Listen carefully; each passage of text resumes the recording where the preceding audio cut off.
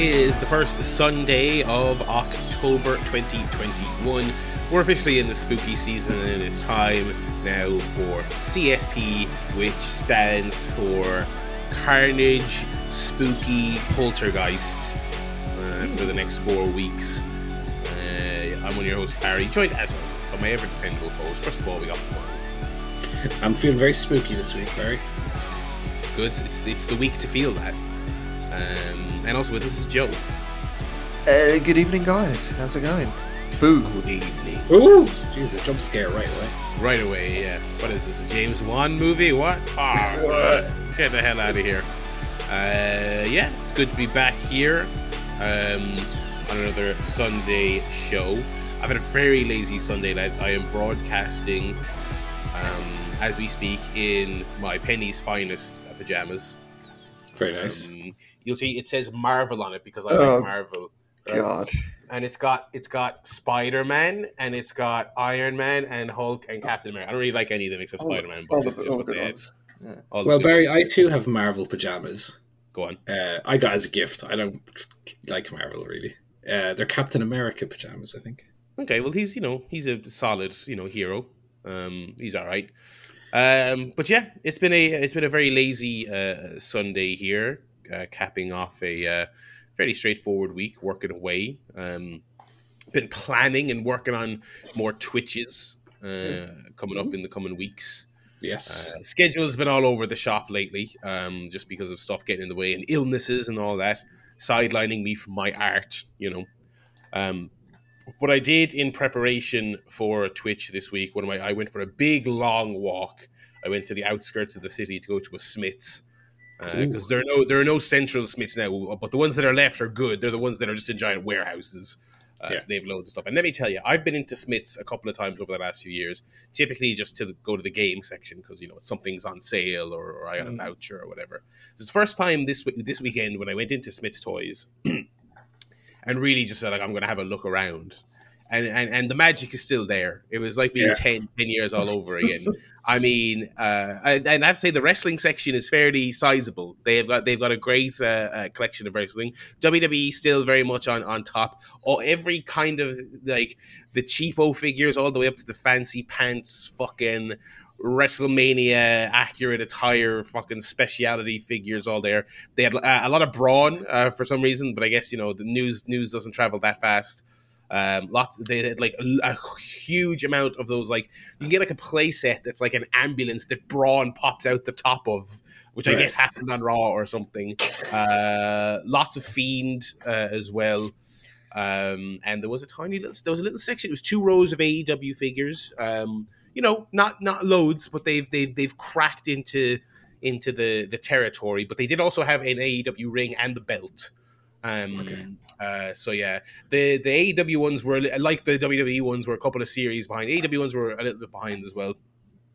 And I didn't go in to buy a wrestling figure, but I was enjoying browsing, and I was like, listen, I have to get the Orange Cassidy. He's sitting there writing, and I was looking for a Pentagon. If they had a Pentagon, I was going to get it because all the Pentagon figures are class.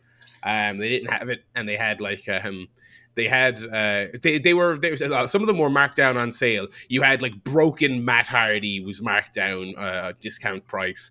Like one of the first pack figures was marked down, and then you had to pay full price for like the Young Bucks and Kenny Omega and stuff like that. But I got myself a little Orange Cassidy. He's lovely. But the main reason I went out there was I was going to get my Legos for my forthcoming Twitch stream. The Super Mario Lego. It's funny, I did a little poll and Mario won, but while I was there I was looking at I saw they've got a little layer where Spider-Man keeps all his outfits, and it comes with a little green goblin and all this other stuff and all that, and the Lego aisle in general was fantastic. Again, could I didn't know which particular ones I was going to get of the Mario aisle, but I kind of just picked out 2 while I was there. Oh my god, that stuff is expensive, first of all, especially for the size and quantity of what you get in them. And I was kind of like, I don't want to buy it. I was like, I don't want to buy a little one because I'm going to be streaming it, so I want to have something that can sit down and be a little bit fun to kind of really think about how I make it and all this other stuff. They had like Bowser's airship from like Odyssey right? And it comes with a big giant Lego Bowser. And I was like, that looks cool. And it was 90 quid. And I was like, well, okay, but it's a big fucking Lego set, so I get it. It does, like, literally none of them come with Mario except for the starter kit. So there's this whole racket where it's like you have to buy the starter kit, and it even says, and it signs up in the area, like, do not buy any of this if you do not have the fucking 40 quid starter kit with Mario as well. It's like, it doesn't work. And I was like, okay, because this is my first time experiencing this. There's a whole Bluetooth sync it up to your app, whatever the fuck aspect of it. Jesus. Yeah, I like excuse me, still a bit croaky from the other week. There's Mario talks, and he recognizes what blocks you've put him on and all this other stuff. Someone gave me a heads up. I wasn't going to open it or look at any of it until I did the stream this coming Friday.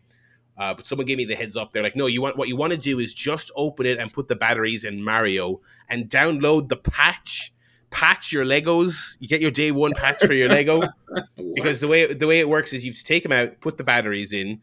Mario, he turns on. It's a very unusual little Lego piece because it's a little Lego person. It almost looks Duplo-like in its shape, but it has LEDs for eyes and a mouth because it talks, and it has a little LED on its chest like a Teletubby, and the one on its chest shows like, oh, Mario's on fire because you put him on a fire block or whatever.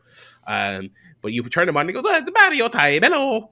When you turn him off, the eyes and mouth are just empty black voids. It looks like something out of Five Nights at Freddy's.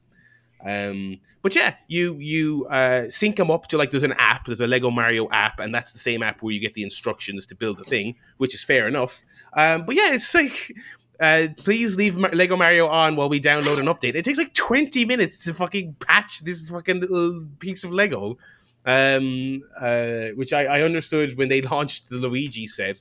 Mario was like, hello, where's my brother? Oh, you should go to the shop and buy my brother, please. Which was very dystopian. But yes, I got the starter kit, and I got it's called like a guarded castle kit that comes with a piranha plant. So I'm very excited to get stuck into those. So yeah, that was my big adventure this week, was going to Smith's and enjoying all the whimsy that entails. But yeah, what about you, lads? What have you been up to this week? The week that just was. Well, I did my driving theory test, as we discussed last week on the show. Ooh, only got the bloody 100%, lads. Oh, he nailed it. He absolutely nailed it. Only literally got every question correct. Must be pretty easy, probably. You'd think so, Joe, but I was shitting the old pants doing it. Because, like, you go into the little testing center, they do the old TSA check on you. Can you pull your little socks up, make sure that you've not got cheat notes in there? And the like. Yeah, you have to stand and roll your sleeves up, roll your sleeves down. Really? Yeah. It's very thorough. And then you go in and you're sitting there on the computer, and it has a little tutorial in case you're one of the owl ones who doesn't know how a computer works. You can move the mouse and the cursor will move on the screen. And then I did the test. Yeah, but on the way in on the train, I was just getting some last minute cramming in, doing some mock exams on the app. And I was getting like 40 out of 40, 39 out of 40, 38 out of 40. Like, I didn't fail a single. And then on the very last one I did, literally as the train was 3 minutes away from my destination, I did one more. And I don't know whether it was the anxiety causing it or whether it was just that there was stuff I was unfamiliar with. But it just seemed like in that last test, questions started appearing that I'd never seen before. Mm-hmm. And of course, that gives you the last minute heebie-jeebies. When you've been so confident, like, I'm getting 40, 39 every time, suddenly, oh, what's this question? I don't remember this. I haven't seen this before. But it's too late now to study anymore because you have to go do the tests now. Mm. So I went in, and the system is quite good. It lets you, like, it's multiple choice, of course, but it also lets you, like, right-click to, like, cross off an answer you know is not correct. So you can kind of process of elimination, a lot of them, and then come back to them later, and what you've crossed off is like saved. So when I went through my first run, I think I had like 32 out of 40 I was pretty certain were right, which gave me an 8 out of 40. Ooh, I'm not so sure about them. So I just kind of gave myself an extra few minutes to look over them, and try and work them out as much as I can. Funnily enough, as we discussed last week, I'd really put a lot of focus on the numerical questions. How much can you be fined for this? How much stopping distance do you have to give for this? Et cetera, et cetera. None of those questions came up. Yeah. Loads of questions about how to put a trailer on a car. Oh, no. Which I obviously didn't pay much attention to. But again, I kind of worked them out. And came out, sitting there. I think it only took me about 10 minutes to do the test. I think they allot you like 45 minutes. There was no way it was going to take me 45 minutes, the amount of... Yeah, I would feel that way during the practice tests, and it's just that classic school, college anxiety. You think of, oh my God, too fast. Should I sit here for an extra half an hour after I've already picked the answers, and I have no interest in going back and changing? No. And then I came out, and they give you the results straight away after you come out. Okay. And they have little leaflets on the counter at the reception. And that's the way they kind of tell you. They go, oh, take a leaflet there. And the leaflet is like, congrats, you've passed your test. And I went, ooh, that's good. That's good news. And then she handed me the page with the score, 40 out of 40. And I was like, woohoo, rang everyone. Well, girlfriend and the parents. And then I was in Dublin city centre, and I did a bit of shopping, and I too bought Lego. The Lego boys are back. I know. I bought Luke Skywalker's X-Wing fighter. Lovely. Which is for only €47. It's a big enough one. It's a fun build as well. That was just my little celebratory gift to myself after. Got to do it. Test. Yeah.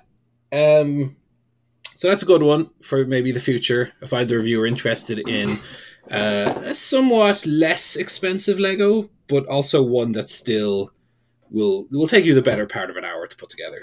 And also, the X-Wing wings open and close like in real life in the movie. Well, I mean, what else do you want? So that was really cool. Although, while I was I also did my shopping in Smith's because I had gone to Toy Master on Henry Street first, because Smith's was only built late, maybe in like the early 2000s, whereas Toy Master is very much the shop of my childhood. So I went there first out of loyalty, out of allegiance, saw the prices and did a Grandpa Simpson out of there, right over to Smith's. And they did have that Lego Millennium Falcon, which I one day will own. Ooh. But it's like €800. Fucking hell, you get the real one for that. I know, but it's the proper big, like, adult Lego, right? Full size. You can fly it. Yeah, exactly. Yeah, it comes with a little hairy lad who sits beside you and flying around. Is that just you sitting there making it? Natty's like, yeah, I know. I'm trying to help. She's got the hair and the buns. But got that. I also picked up a few Blu-rays for myself in Golden Discs, or not Golden Discs, fucking Tower Records above East. I was going to say, no fucking chance it's Golden Discs. I would, like, they've now gotten rid of all of them in my local, I'm fairly sure. Golden Discs is a record store now. But that's what gets me, right? Is like they know that, like, okay, no one wants like CDs because like the bespoke music listener wants records. That's perfectly fine. But they've walls and walls and walls of DVDs. But I'm like, but surely if you want to do the specialty fucking purchase thing, they've got like in mind, they've got now it's literally one row on the floor of Blu-rays underneath all the DVDs. And I go down and look at what they've got, and it's like Iron Man. I'm like, why are you fucking what? Like, oh, it fucking annoys me so much. And they are kind of the other than CEX actually has a great collection because it's all secondhand, so I go in across the road to them. But other than those two, it's like we don't have a Tower Records down here, so I'm like, I can't. Yeah. We don't have a whole lot of physical media places, so I hate to resort back to Amazon, but that's kind of what I have to. Well, the local Golden Discs here isn't quite as bad as that, but it's definitely shrinking. Yeah, and definitely if you're on the hunt for 4K Blu-rays, which I'm not because I don't have a player, but I just look out of interest. Yeah. Yep, it's just all the MCU films. Yeah. And nothing else. Super frustrating. But I went to Tower Records, which is, for all intents and purposes, what you remember the HMVs of the world being before they left Ireland and just exist over in the UK. So I picked up 3 Blu-rays. I got The Father, which I'll review later today. A 2-pack, Jumanji, Welcome to the Jungle, and The Next Level, which I'll talk about later today. And I forget the name of the third one. It's I think it's the third Agatha Christie adaptation after Murder on the Orient Express and Death on the Nile, whatever the third one is called. I did not know there was a third one. I think there's like 5. What? Yeah, there's loads of adaptations. In that like 70s, 80s run, I mean. So I just saw that, I picked that up as well. But so pass the driver test. Oh, I made a horrible mistake as well. Barry, you're going to be fucking outraged with me here, right? Go on. I was in town. Town meaning Dublin city centre, obviously. Town is obviously a term that can vary dependent on where you live. Not down to the general store in Leixlip. No. I was in the city centre of Dublin, and I went into a little Burger King, had a little whoop-air for myself. Lovely. Delicious, right? And then as I was heading over to Forbidden Planet, past Bunsen, and went, fuck, why did I go to Burger King, fucking idiot? Haven't had Bunsen in like 2 years. Could have had a Bunsen. Wait, has it really been 2 years since you had a Bunsen? I haven't been in the city centre in like 2 years. See, now I don't know how you, like, when you knew you were going in, you didn't specifically plan what the burger was going to be. That's a shocking oversight. It really is. I would have thought better of you than that now. I know. I was literally passing it in Temple Bar, and oh my god, I just had that moment of realization of I'm after wasting my one Bunsen opportunity on a Burger King, which I've had like 10 times since pandemic starts. And then the last bit of news is, or second last bit of news is, I did start that new job. Yes. Okay. So I did get the interview. I did get it. It was offered to me, and I started doing it on Friday. Funnily enough, still haven't exactly worked out the dotted the I's and crossed the T's of the contract and the exact figures that are going to be passing hands. But I'm expecting a call maybe Monday or Tuesday to hash that out. We'll see. We'll see what they come to me with. Did you get anything in Forbidden Planet? No, unfortunately, I didn't. I just had a look around. There was nothing. Now that's an expensive shop to go in.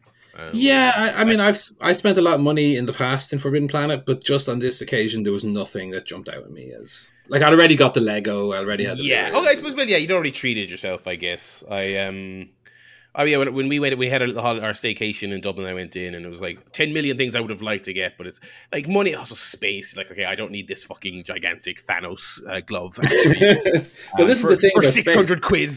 As you mentioned, right? I bought the Lego. You'll be able to. I'll give it a shake here. Yes, I made it and immediately kind of took it apart and put it back in the box, because I don't have room to display a Lego X-Wing. Oh, I'll be doing the exact same thing. Yes, absolutely. But the way the X-Wing is built, the wings you can kind of just not even snap off. They kind of pull off, and you can just put them in the box. And all I'll have to do is take them out of the box, put the wings back on, and it's done. It'll take me 20 seconds to put it back together. And I put the minifigs in a little Ziploc bag as well, so they don't go missing. But I just have it in the box. There's nowhere else for me to store. But yeah, new job is interesting so far. Friday was a bit of a quiet day because it was like the first day was a bit more introductory. I expect a bit more of that maybe tomorrow, and before I start really getting into the nitty gritty of it. It's kind of a project managery job. And so we'll see. Yeah, it's exciting times. And then finally, the Sexification 2021. Since Friday, the 1st of October, that was my starting date. I've doing a little, counting calories, jogging every day. I've jogged 3 days in a row. Yeah. Doing all the push-ups, all the sit-ups and that. And the plan is, as far as the exercise goes, I'm going to end up back in the gym. I'm just waiting to find out what the deal is, because I had a year membership that got cut like 2 months in due to the pandemic. Now I'm expecting they're going to tell me, oh, too bad, but I just want to see what the situation is there before I head back to the gym. But as far as the jogging and the exercise goes, I'm going to I'm starting quite modestly, and I'm every day doing a little bit more and more and more. So the first jog I've done in 2 years, maybe. I just did like 1 kilometer without stopping. Like, that's the thing. The thing that I'm trying to get through the mental block is I want to jog continuously and don't stop. Right? Because I think it's too easy if you do the like jog, stop, jog, stop, jog, stop. And I know some people say like that's the way to do it. But I find if I don't give in, if I get through that mental block, I can do more exercise than I would otherwise. But I did like 1 kilometer basically, right? And then I added on another 100 meters to it on the second day. And then today I did a loop of the estate and then that same kilometer again. So every day I'm doing an extra little bit on top of the jog. And for push-ups and sit-ups, etc., I'm adding 1 every day. So I'm doing like, let's say 20 today. Tomorrow will be 21. And by the end of the month, I'll be up to like 50. That's the plan anyway. So it's going okay so far. Obviously, it's only like 2 days. So I'm not suddenly looking like, Chris Hemsworth. But I'll give it a month. Well, I'm planning to do it for the rest of the year. It's not only going to be a month. So, No, I mean, before you look like Chris Hemsworth. Well, yeah, I mean, obviously, when you have the genetics that... The genetic freak. Brother. So we'll see how it goes. But that's 3 days in so far, doing well, eating much better, doing exercise. The body doesn't feel like I've been, like, pummeled to a pulp. When I wake up, it's a little bit sore, but when I jog, it just kind of... The jogging, it's like hair of the dog in jog form. The jogging does away with the badness. Yeah, hair of the jog. Yeah, that's where it comes from. But you don't feel as much once you get active. And also, in addition to the jogging, I'm trying to do 10,000 steps every day. So I do the jog, and then like last night, at about this time last night, I went out for like a 6,000 step walk. Okay.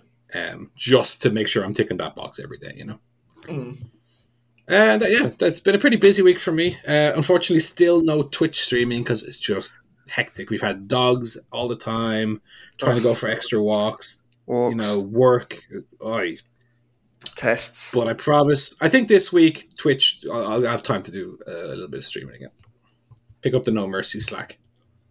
That's it. Yeah. How about you, Joe? Nice. How was life treating you this week? It's not been too bad. We went to a memorial service yesterday for someone that I used to work with who sadly passed away earlier in the year. It was towards the end of the really strict lockdown, so obviously they didn't have like a full-on kind of funeral or service or anything. So this was a kind of a send-off with all of his extended sort of friends and family. So we went to a pub in London that we used to go to near where we worked. So it was all very good.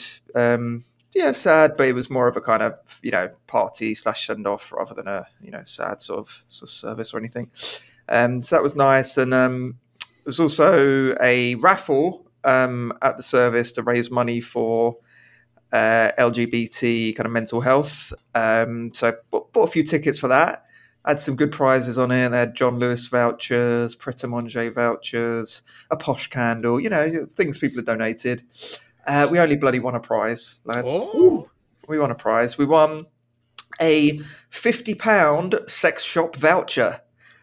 Tremendous. So I don't know what they're selling. I haven't got it yet. I don't know what store it's for. Well, I don't know what they sell there, officer. Well, I've never. I'd like 1 6, please. So yeah, we'll see what they've got on offer and what you can get for £50. But it's probably like what, at Ann Summers or something. Probably, like yeah. I think a bit more upmarket, hopefully. Than I thought you were going to say a bit more sleazy.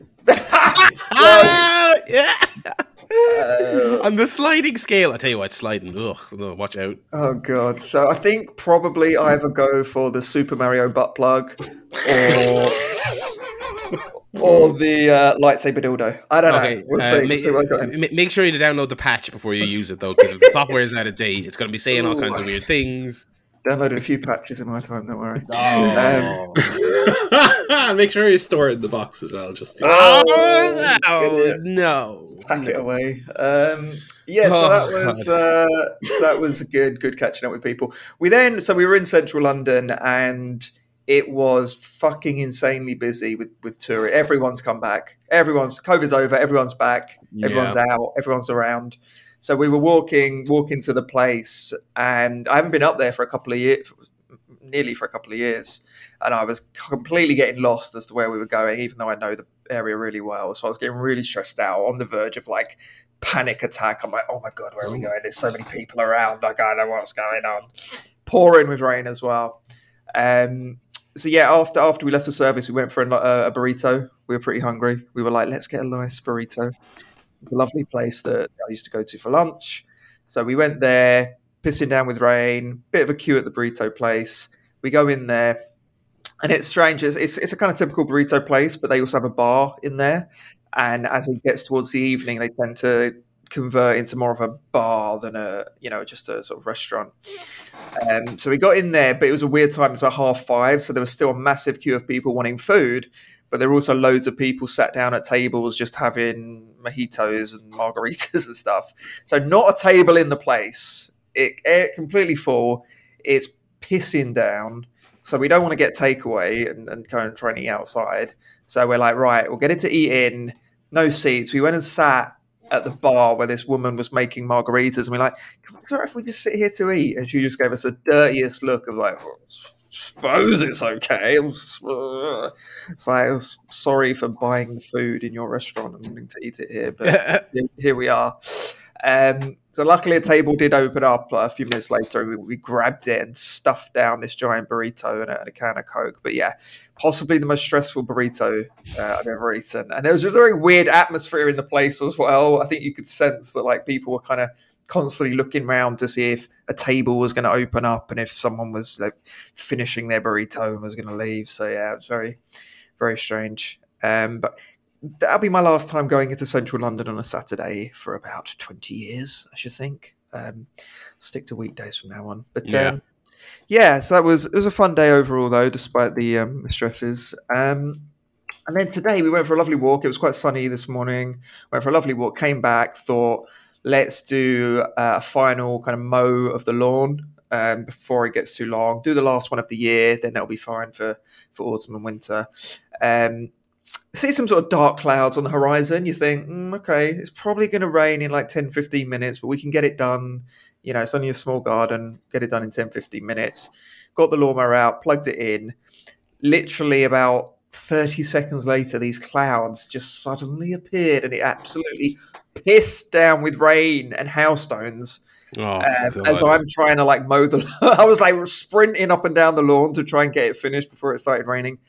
Failed, unfortunately. We got most of it done. But yeah, then I'm like trying to get the lawnmower back in the shed as Michelle's running in to get the extension lead and take that inside as I'm getting hit with hailstones.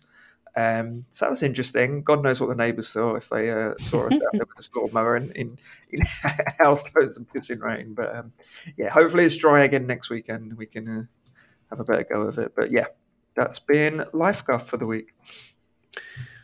There's your old life guff.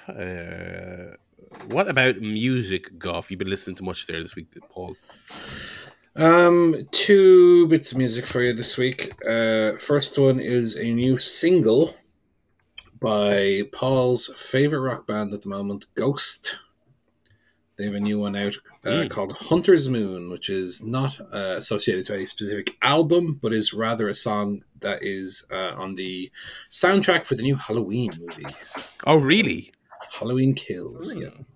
That's out soon, I believe. So apparently he was approached by one of the producers of the movie to submit a song for the movie, and he said, well, I have 1 or 2 that I can give you. And yeah, as typical Ghost fare, it's a catchy rock number.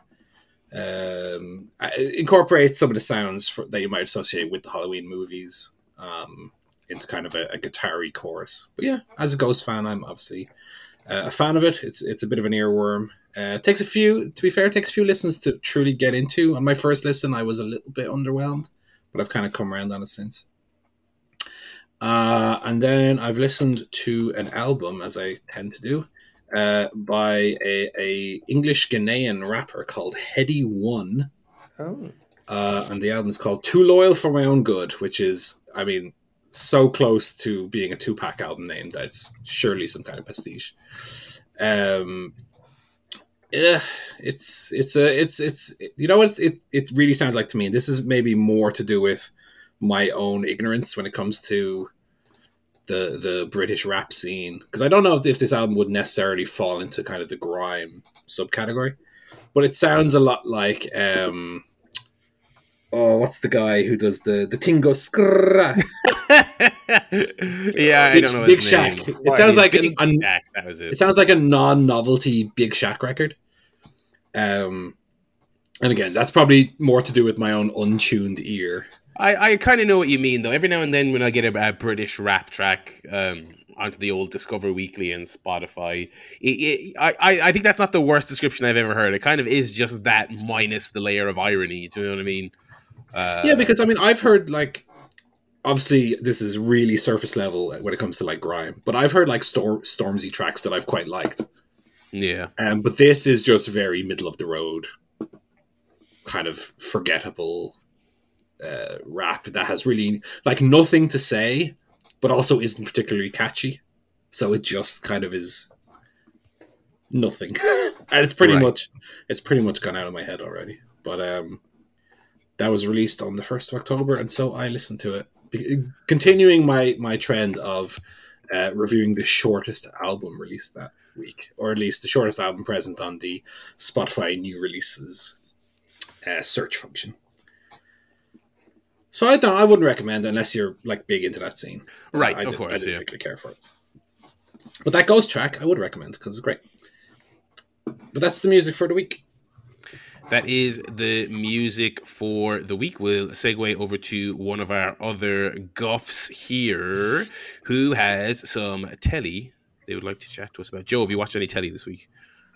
Not too much notable apart from Gilmore Girls, but we just actually finished off watching the Ken Burns country music documentary. There was an 8-part series on PBS, so we've been watching those. They're quite very detailed. They're like 2 hours each. So we've been watching them over the last few months, and it's fantastic. Like all his documentaries are, it's just so thorough. It just takes one subject and goes into a complete granular kind of history, but also very compelling as well. Like it feels, each one feels like a narrative. He tends to tell the story of a particular country singer and also kind of tragedy and successes of their life. So it's really, really interesting. The final one kind of goes up to about, I think, the mid-90s, so kind of late 80s to the mid-90s, and finishes with Garth Brooks becoming the kind of the first kind of country singer to start doing stadiums.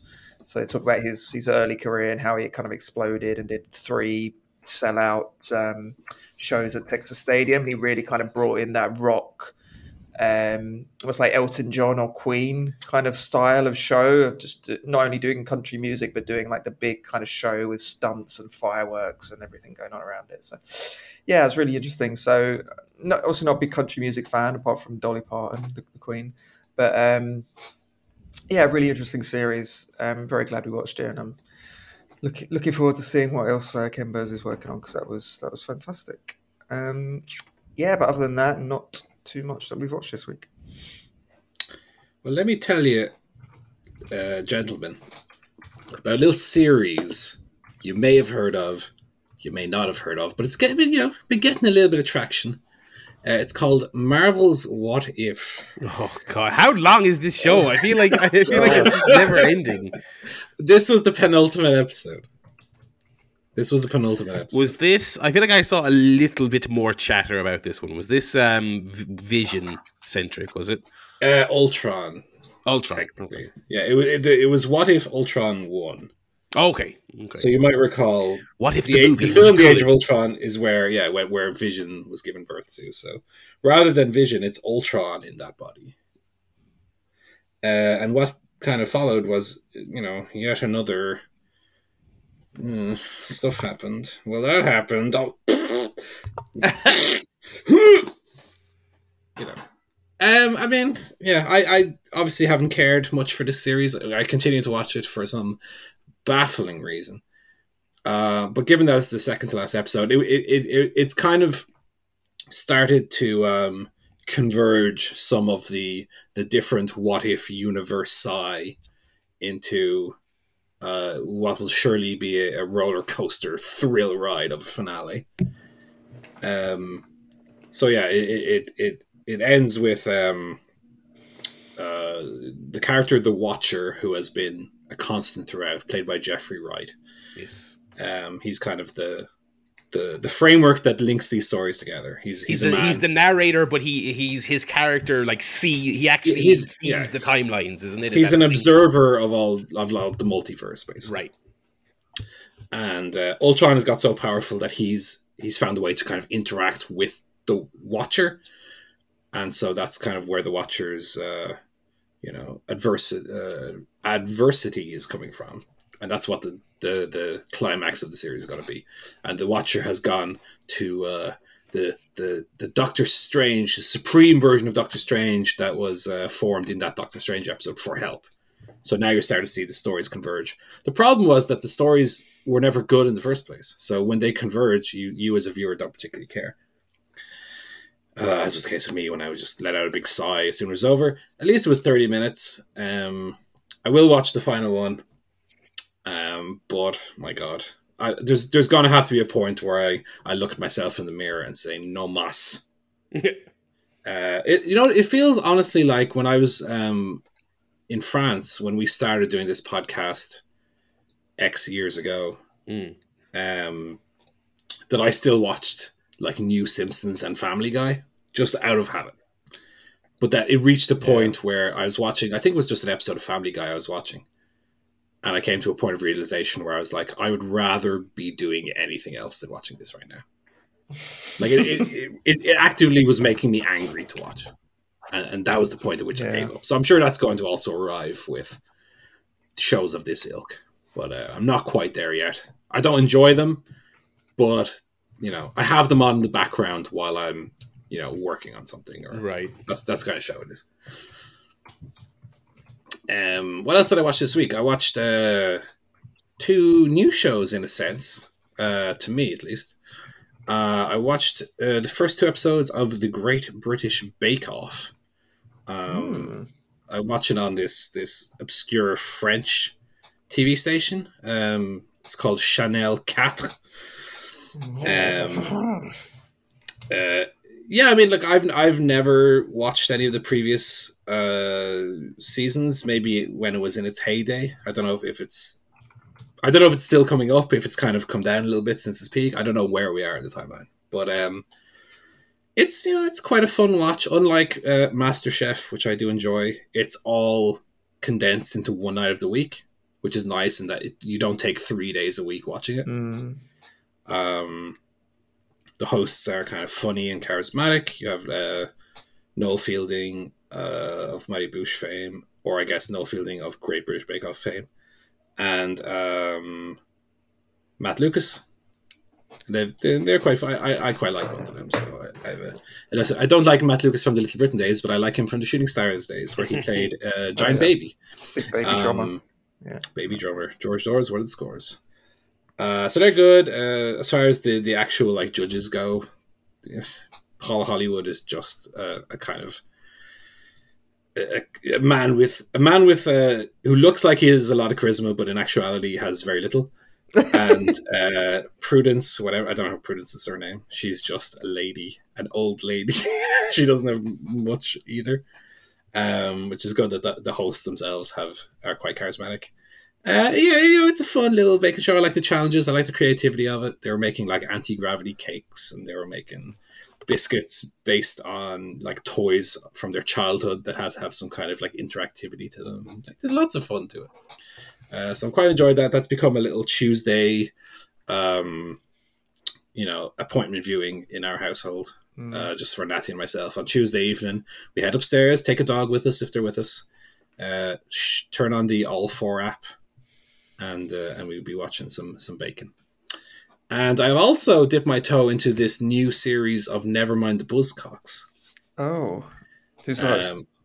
The host is, I don't know his full name, but he's the guy from, the big tall guy from like Taskmaster. He was the principal in the In-Betweeners. Greg something. Greg Davis, yeah. Greg Davis. Now, to be fair, like I quite enjoyed Nevermind the Buzzcocks during its BBC run. I didn't quite watch the last few years after Simon Amstel left. But I liked it during the, Mark Lamar days, and to an extent the Simon Amstel days. And then when he left, I think I stopped watching maybe 2 years before he left. But then certainly when he left and they were getting like guest hosts in, I didn't particularly care for that. I always liked Buzzcocks as, it was in itself kind of counterculture program. It was a bit punk. It was a bit grimy. It was very sarcastic, satire. Yeah, sardonic. Very much so, and that's one of the the new series, which obviously it's been cancelled by BBC. It's now on Sky Max. Hosted by Greg Davies. It's a little too polished. It's a little too shiny, if you know what I mean. It's like if you watched on one hand a 1998 episode of Monday Nitro, and then you watch immediately after that a 2021 episode of Raw, you would say, why does it look like this? I like how it looked before. I liked when it had a bit of imperfection to it. That was kind of the appeal. It wasn't super shiny with popping colors. It was a little bit dark. It was a little bit, off-brand. Yeah. And that's kind of like the Davies is at least retains some of that sarcasticness to him, I think he's as good a host as they would get today. And they retain a lot of... He's not a music guy, you know what I mean? He's not a... No, but then neither was Simon Amstel, really. Yeah, he'd hosted Pop World. Oh, that's true. You're right. He had hosted music shows. At least I don't think Greg David. I mean, he's just a comedian. Because I think of Amstel as a Nickelodeon host. That's what he was. Oh right, yeah. But he had a bit of it. And Mark Lamar before him was like a radio DJ. Yeah, you're right. They had some music thing, but it's kind of like when they rebooted Room 101. Because I always really liked that show when it was with Nick Hancock and Paul Merton. Yeah. And they turned it into like a panel show with shiny lights and just the same comedians you get on every other show, and it's like, oh god, that's pretty much what question of sport, question of music, question of shit. Now, to be fair, it's still a fairly easy watch. They've retained a lot of the same kind of like question format. So you have the intros round, you have the the lines, whatever they call it, the following lines round at the end. So it's still, it's the same skeleton of the show. It's just a lot of the little details that made it very enjoyable are kind of missing. But that's all I've been watching this week.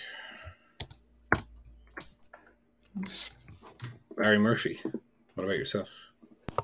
Sorry, my mic was muted there. You son of a bitch. Segue beautifully, and I absolutely fucked it, absolutely shagged it. Anyway, I watched a couple of things this week. I did, of course, as it is that time of year, start watching the Treehouse of Horrors. Nice.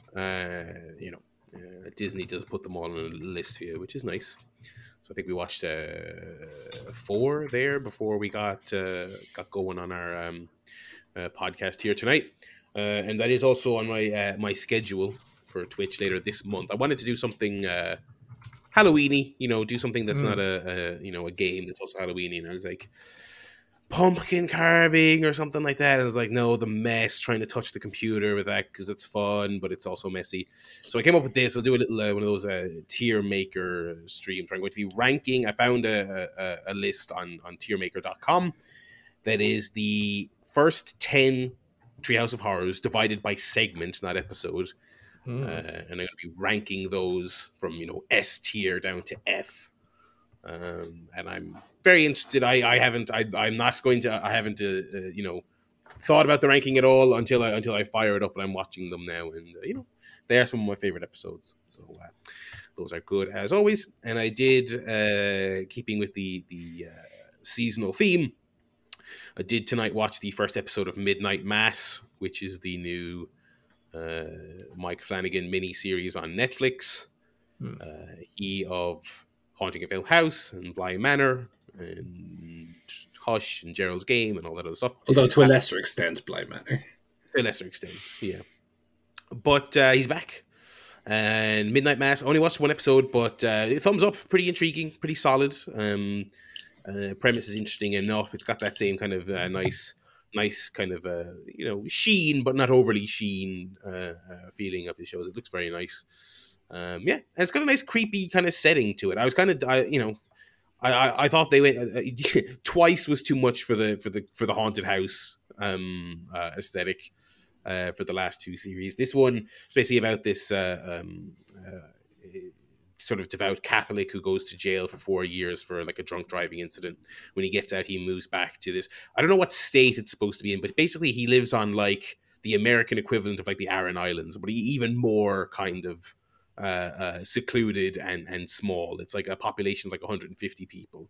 So he moves back there to kind of resume his quiet life away from everything that happened, and then things begin to transpire of a supernatural nature. So yeah, it's good. Intrigued me. It's only 7 episodes long, so hopefully I might get through it there in time for next week. But that's it. That was my telly off there for the week. I still haven't gotten around to that Squid Game that the whole world is talking about. I know. I don't know if I'll have time for it, honestly.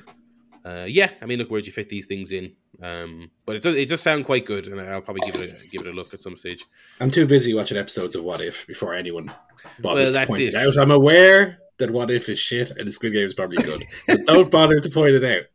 They should make an episode of What If that's like, what if a bunch of people had to compete in a battle royale style game, and then you might watch that. Do you know what would be good for What If? That would be good. That sounds like a good episode. And it was just a bunch of the Marvel heroes doing a battle royal. That'd be good. What they should do is get like different notable writers in to do really their own spin on a specific character. But they're too controlling and micromanaging for that's a good idea. But I mean, they didn't. I mean, they've had their share of directors leaving the films for that reason, So exactly. You should be. But I mean, you would kind of assume that the fucking cartoon on the streaming network would allow a little bit more freedom. But I guess the results say otherwise. So that's that is the telegoff from all of us this week. Paul, you said you went to, or no, you got a Blu-ray disc of The Father. What did you make of The Father? Correct. I was very impressed, Barry. I mean, it's definitely a performance film, and I don't mean that in a negative way. I use that as a real compliment. Like, I think there are 3 really, really good performances in it. Maybe like 2 outstanding performances. But I thought like Imogen Poots, I thought was really good in it. But like Olivia Colman, my God. Yeah, she's tremendous. And Anthony Hopkins. Like, to be fair, I haven't seen whichever film it was that Chadwick Boseman was like nominated for the Oscars this last year. He would have had to have been bloody good to beat Hopkins, let me tell you. Yeah, I kind of felt the same way. I was like, listen, he was a great actor. It felt weird to give a guy a posthumous nomination if you were not going to give him the win, Pretty fucking incredible performance he lost to be fair, from one of the all-time greats. Yeah, like now, to be fair, I won't spoil anything, because The Father, I think the less you know about it, like, okay, if you know the kind of base details, you'll be fine. But I think the less you know about the way the story kind of unfurls, I think would be the better. But there was one bit at the very end.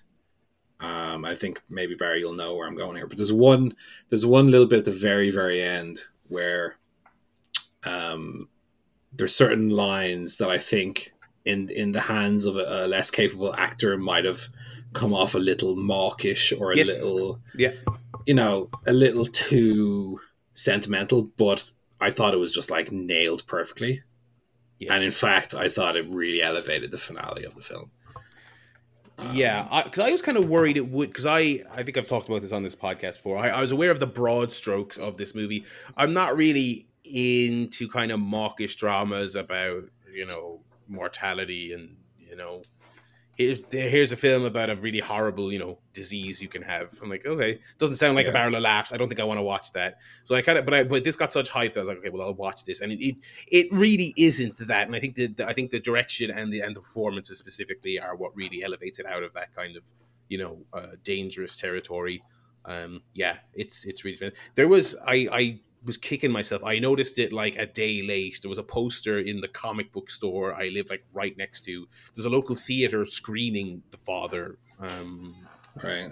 That I would have loved to go and see, but missed it. So look, that's what you get. I got to read more posters as I walk down. It turns out. Yeah, I mean, like, to be fair, films that kind of tackle the topic of dementia are kind of popular right now for one reason or another. Like I've already seen like 3 or 4 films where that's kind of the key theme of the film. So going into this, I was kind of thinking, okay, is this going to be kind of more of the same? Like Still Alice, as an example, was a really good film, but it's not the kind of film you really want to see multiple times.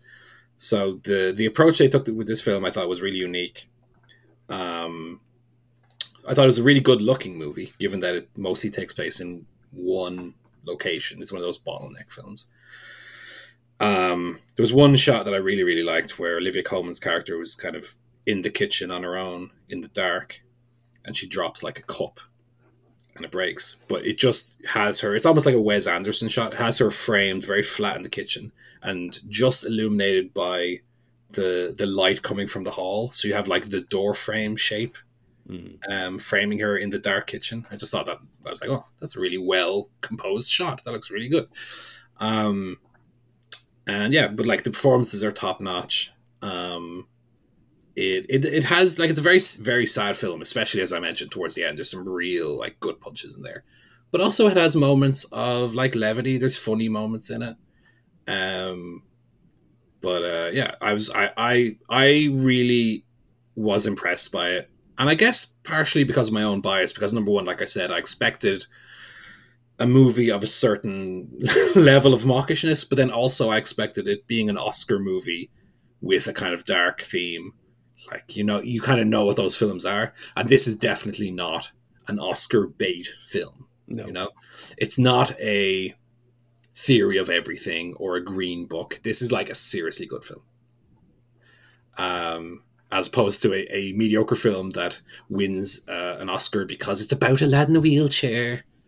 The only thing is, if I was to criticize it, I would say at points it feels like it's based on a play. It's actually directed by and written by the playwright who created it. And I generally like films that have a stage/play feel to them. I love Reservoir Dogs, 12 Angry Men. Like we've talked about this before. But I did at times early on, not so much in the second half, but early on there was I don't know whether it was the pacing or the way it would transition from scene to scene. It felt a little too stagey at points. That's like really the only criticism I would make of it. But like I say, maybe that was just getting used to the film, and if I watched it a second time, I wouldn't have that same feeling. But I did feel that earlier. But overall, a really good film. Really, really good. Less good is a little film called Free Guy, which came to Disney Plus. You're joking. What? Well, you say that, Barry, but when Free Guy was originally released, a month and a half, 2 months ago? Yeah. It got like surprisingly decent reviews across the board. So it came to Disney Plus, at least on this side of the Atlantic. It's on the Stars part of Disney Plus. So I guess on like Hulu, probably in the US. That's my guess, yeah. Which it's shockingly early because it's not one of them 20 quid jobs either. It's just on there. It's just free on there. It's just on there. And it's still, I can go and see Free Guy tonight still, I'm fairly sure, in the cinema. So very, very odd, very odd. You shouldn't, though, Barry. No, I've because I thought it sucked. I thought it was really useless. No. It's it's Ryan Reynolds he's a non-playable character in a video game, and he realizes it, and it's the film is basically a Frankenstein's monster of good ideas stolen from other films, poorly implemented here. The characters are all super annoying. It's horrible looking. It's a CGI monstrosity. It's unfunny from start to finish. I hated it. The trailers are pretty horrible. I mean, they were pretty. It's that terrible. When I saw the trailers, I thought exactly the same. But the reviews were good, and I was like, "What am I like?" Okay, maybe it's just a bad trailer, which you've seen happen before. A bad trailer for a good movie, or a good trailer for a bad movie. Jordan Peele's Us. No, but this film sucks. It was incredibly bad. But I did watch it because it has a Dwayne "The Rock" Johnson voice cameo in it, so I had to tick the box on my my Dwayne Johnson film, which is legitimately the reason I watched it. Avoid. It's one of those films that is about video games and was written by someone with a fleeting knowledge of. They read the Wikipedia of Fortnite. Avoid. A good movie about a video game was Jumanji: The Next Level. Yes. It was the exact opposite of Free Guy. It was funny. It had heartfelt moments to it, which felt earned. It had good performances in it. I thought it was every bit as good as the first one. Maybe I would dock it a point for being slightly too similar in a sense. And also the fact that some of the characters just don't have as much to do in the second film, based on the rearranging of the characters who take over the bodies.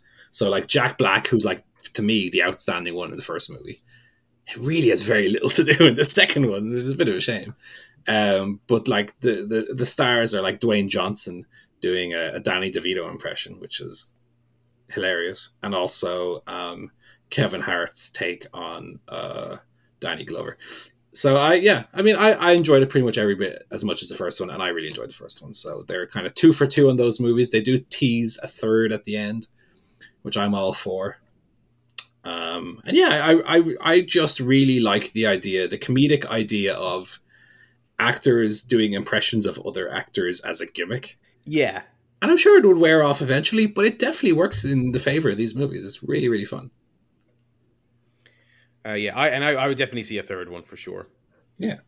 I don't have much more to say about it other than it was really fun. And I've now, once again, seen every film that Dwayne "The Rock" Johnson has released. And I think surely that would have to be near the top, or both of those would have to be near the top. No, Free Guy would be near the bottom. But both Jumanji, both Jumanji films. You crazy. Well, both films I watched this week. That's what I'm talking about. Let me tell you exactly where they are. I think they're definitely both in the top 10.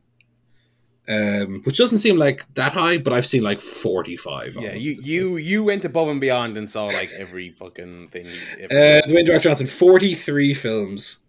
I have Jumanji at 10 and 11 respectively. Not bad. Definitely in the upper echelon. And I've seen one more movie this week, Barry.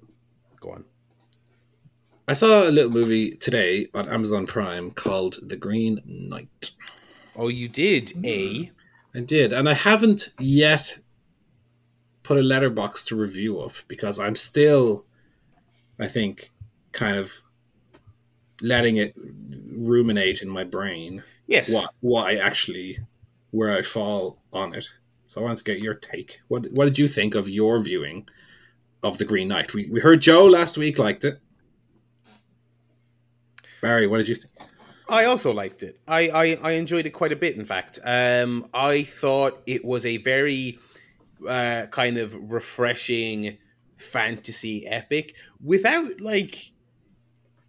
it's not kind of like early Game of Thrones where it's we're using fantasy as a theme, but we kind of don't want to be that. We kind of want to be political intrigue against this backdrop.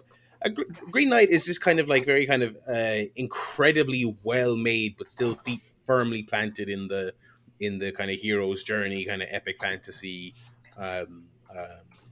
genre. I really liked it. I thought Dev Patel was absolutely fantastic in it. I thought visually it looked great. Some of the better effects you'll see in like a movie like this that I've seen in quite a while. And I thought it was, despite its genre, it's not.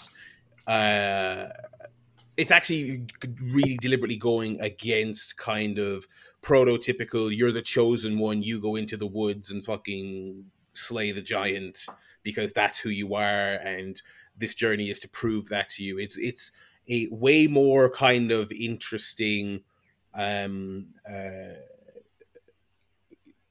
go and do this to see if you actually are any use as a person. Where do you slot in here? And it felt like each individual kind of act within the journey deeper into the woods, for lack of a better term, was a really fascinating wrinkle on the character, and the wrinkle not being I saw the ghost girl in the house, I killed her. Not that. I liked it. I liked it a lot. I would definitely watch it again. And I still wish I saw it in the cinema. That was one of my thoughts that I came out of it with. So I watched it on Amazon Prime using my Google Chromecast. Yes. And I will say, because of the kind of foggy effects that are used throughout and the often quite dark scenes, there was a lot of like artifacting. Like when you see like a light on screen, the way you see the ore around the light. Yes. And you see like rather than it being a gradient effect, it's very clearly defined layers of where the darkness kind of stops and gets like lighter and lighter. So I wonder if you saw it in cinema, whether just purely the quality of the picture would be better. So that's one takeaway I did have. I don't think it's the movie's fault at all. I think that's probably the fault of my setup. But yeah, I was very happy, first of all, that I went in with expectations of what it was going to be, both in like expectations of how much I would like it, but also like what I hoped the plot would be, because I really had no idea what this film was about. And I was hoping for a kind of Monty Python and the Holy Grail style, albeit not comedy, but style, goes on an adventure, has various smaller adventures within. Yeah. On the way to the destination, and it is very much that. So I was really pleased, because that's kind of what I was exactly in the mood for it to be, that kind of film. And yeah, there were moments in it that I really loved, even moments that didn't necessarily have a huge amount to do with the plot or the narrative. When he meets the giants, for example, or like that's maybe my favorite scene in the film. Or I don't want to say too much, because I want people should experience it. Yes, the same way I did.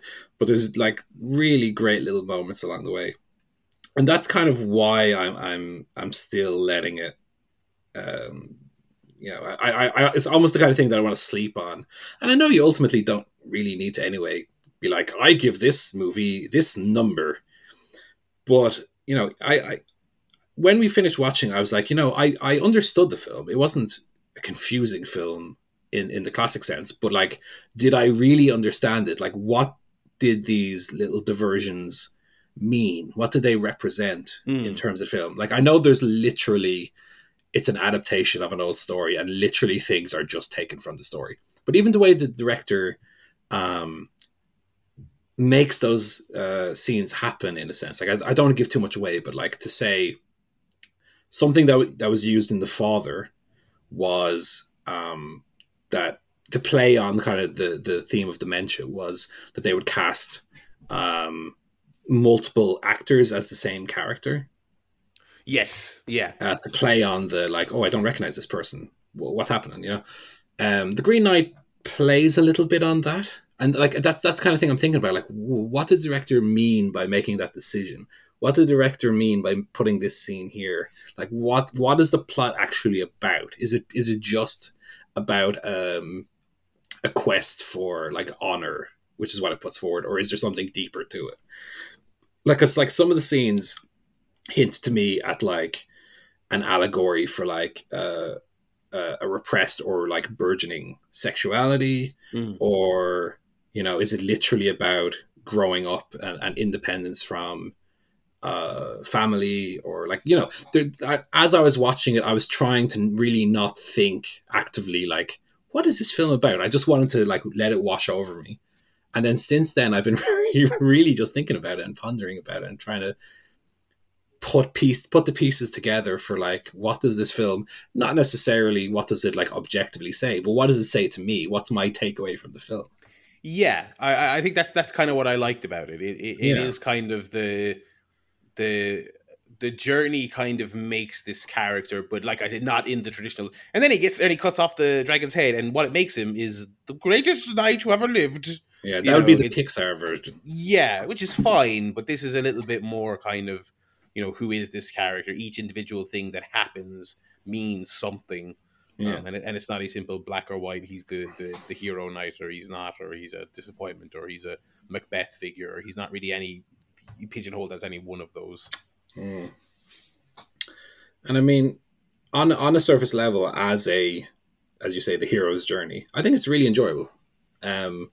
And I think the fact that it has these potential deeper meanings only adds to its kind of mythical effect, or mythological effect. Yeah, I mean, I could easily give it 10, to be honest. Wow.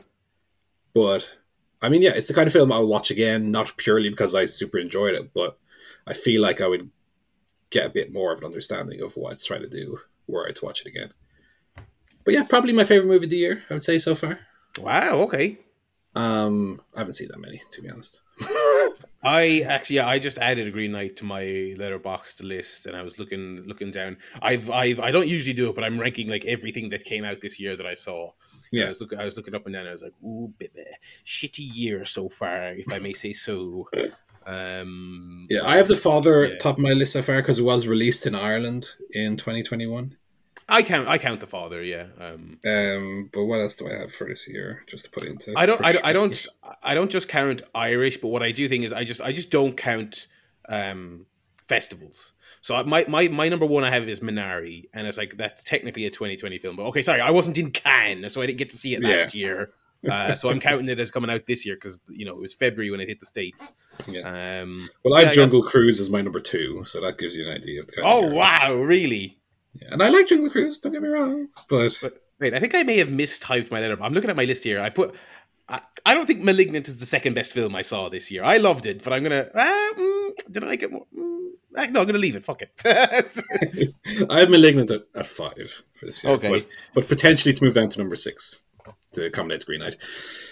Joe, do you have any more insight as the first of us who watched the Green Knight? You've let it kind of ruminate for a week now. Do you have any extra insight on it? I feel after a week after having seen it, it's funny. I actually spoke to someone on Saturday about it who was expecting it to be. I think they were expecting like Game of Thrones. They thought it was just going to be fantasy hacking and whacking with swords and dragons and tits and all that kind of stuff, and were surprised by what they got. And I think for me, it's still it was a pleasant surprise. Like I also thought it was going to be a little bit more like that, maybe not quite as full on sort of fantasy as Game of Thrones, but a bit more like that. And so I was very surprised by what I got. Quite sort of, haunting movie. So yeah, I still really, really, really like it. I think I'll watch it again later in the year, but I expect it to be very close to the top of my 2021 list when we do that. Partly because there's just nothing else I've seen this year that I thought was particularly good when I looked at my list. But yeah, still really, really high on it. Yeah.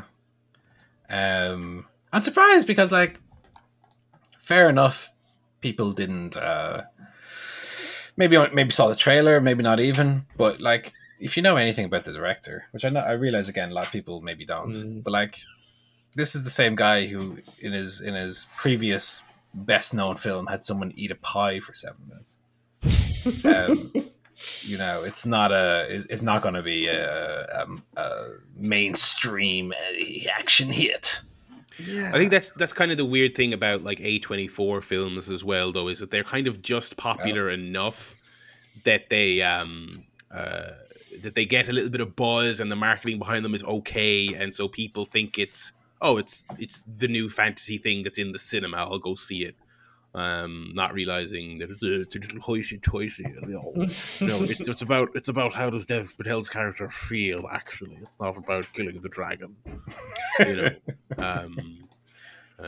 Yeah, but also still not big enough studio to put him in a fucking cinema in Ireland. But you look. I did point at the Wonderful Baron and say the Baron. I also pointed at it, and because I think like Brona was like a show behind. It's like you're going to hear it when you catch up. That's Paul's been to that. Basically, was my point. And a dog did a shit. I didn't tell her about the shit. She's hearing about the shit now. So. No. Yeah, it was good to see the Wonderful Baron. I was like, oh my god. Living in Leixlip, I never heard that there was ever any recording going on there or anything. It was very under the radar. That was not hot news over in little old Leixlip. But yeah, one of the better ones of the year. I'm still looking at my list here. God, I mean, I'm looking at the bottom of the list. Space Jam, Tom and Jerry, The Minimalist, Army of the Dead, Fear Street, Don't Breathe 2, Mortal Kombat, Black Widow, The Conjuring 3. That's all. That's the first like 10 films I have here. Oh my god. Bottom of the list. Free Guy. Oh, Free Guy worse than Army of the Dead. Wow. And then I get into like my top, like even my top ones, like when Zack Snyder's Justice League is one of the best films I've seen of the year. It's pretty slim pickings. But yeah, listen, I was about to say we'll save that, but sure, we're coming up to year end now at this stage. Yeah. So yeah, so that was The Green Knight. Last night I was home alone. I played video games. Kevin. For most of the night. Well, no, that's 2 months away. We don't do that yet. Yeah, Brona was out, and I had been sworn to not watch any Halloween movies while she was out, and because I was like, because we watched 1, 2, and 3 together in previous years, and they just added like 4 and 5, the real fucking dreck to Netflix, right. And I was like, oh, I was like, you mean the next one? She meant, no scary movies at all. We have to watch them together. I was like, that's not fair at all. Like what am I supposed to do? So I was playing my video games, and I finished. I'll talk about my games later. And I was like, what can I watch? And I was browsing, and I was like, well, I guess after we talked about it, I'll fucking rewatch Amazing Spider-Man 2, so I can say, look, I've rewatched all the live action films in the lead up to the big multiverse fucking mashup mayhem. And I booted it up on Netflix, just added Raimi Spider-Man, both the Amazings, and I think they still have both the MCU films on there as well. Yeah. So I stuck it out. I booted it up on Netflix. And I got my little Google TV remote, and I clicked onto it. 2.5 hours I see next to the age rating. I'm like, how is this like almost the length of Endgame? How is this like what? So I booted it up, and like, to be honest, having just rewatched the first one recently, which I really didn't like at all, I think there's more individual elements of 2 that I actually like relative to 1. I think the performances in general are better. I didn't really like Andrew Garfield as a supposed high school student. I thought he looked ridiculous. I think he's much better in this. I think he's actually really, really good in this movie. I think Emma Stone's good again. Jamie Foxx could, like, in the first act of the movie, he could even almost pass as a kind of Raimi-ish, cheesy, comic booky film character, I was like, okay, there's some stuff here that's better than I remember, but that's literally only the first, like, half an hour, and then the fucking film just keeps going and going and going, and each individual element that they add to it gets worse and worse and worse. They shoehorn in what feels like 2 films worth of Osborne family drama in there. The oddest thing about both these films is that they have all the Peter's mother and father stuff in there that, of course, now is never resolved because they're not making a third one, but it takes up so much fucking time of both these films because they were obviously building to something. And in this film, it's just kind of like, it's simultaneously just wetting your beak for more, but at the same time, it's about 40 minutes of film in total in the second one. It's just a complete mess. It's messier and more all over the place than Raimi's third film. It's so all over the place. And just like the lizard in the first film, it's like I thought Jamie Foxx was amusing enough in the first act, and then once he turns into a villain, he's just, I want to blow up New York because I just do, and I want to get Spider-Man because I want to get him. Same with Harry Osborn's character. Just so like none of the kind of gradual building kind of. I wasn't a huge fan of Franco in those movies. I think DeHaan is probably better in these than Franco is in the Raimi films. But the writing is not even. It is not even in the same galaxy. So yeah, that was not only really not particularly enjoyable. It was also insanely long for a film of this caliber. So yeah, that's that done and dusted. That's that franchise never being revisited. I look forward to catching up on that one then. Yeah, get stick the coffee on. And like I said, it's more frustrating than one because I do think there are bits of it, like there's the big climactic scene with Gwen Stacy, which I think is good. Like you think, like Andrew Garfield wants these movies to be great, which is kind of sad looking back on because he's trying his fucking hardest, and it's just they're just not good at all. So I think there's like the whole Green Goblin character looks ridiculous, so terrible. But anyway, yeah, that's that franchise put to bed. And then back in spooky mode, we did I rewatched for the first time in quite a while the original Saw film from the boy James Wan. I still like it. I like Saw 1 quite a lot. I think it's, of the ones I've seen, I've only seen like 4 in total. I think it's the one I like the best. It's kind of got that right balance of the kind of weirdness, the Jigsaw craziness, but also that kind of core crime and mystery kind of vibe to it. Again, it's not quite Amazing Spider-Man 2 levels. A little bit kind of flabby in the middle. I thought I remembered it being the most reined-in, tight Saw film, and then watching it back, I'm like, meanders here a little bit in the middle. It's also really weird watching a film like this that has a great twist in it. Watching it back, and then I'm kind of like, is it just because I know, or is this scene where the orderly tends to the cancer patient who's obviously what's his face? Fucking blanking on the actor's name. Tobin Bell. Tobin Bell. Yeah, how did I forget Tobin Bell? 24 legend Tobin Bell. It's like the protagonist is like, anyway, we have this fucking guy in this bed. His problem is, I don't know. And then the orderly says, his name is blah, blah, blah, blah, blah, and he has cancer. And the protagonist goes, yeah, our fucking weirdo orderlies get awful attached to these guys. Anyway, moving on. I'm like, does that just jump out at me because I know what the twist is, or was it always that ham-fisted? It's kind of hard to tell. But yeah, I still like it. I still think it's really good. I can't say I'm going to work my way through the series, but I like 2. I think more than 2 gets a lot, is pretty maligned. It's got the lesser Wahlberg in it, which I think people don't like. But yeah, Saw 1 still solid. Good way to kick off the spooky season. Yeah, and that's the movies for the week. Why don't we move on here to the games, Paul? What is the Halo update for the week? Well, finished Reach finally. It took me 2 weeks, which is far longer than any of the other ones took me to beat. And for the last Bungie game, it's all right. Introduces some new cool stuff. It has like space dogfights, which are quite fun.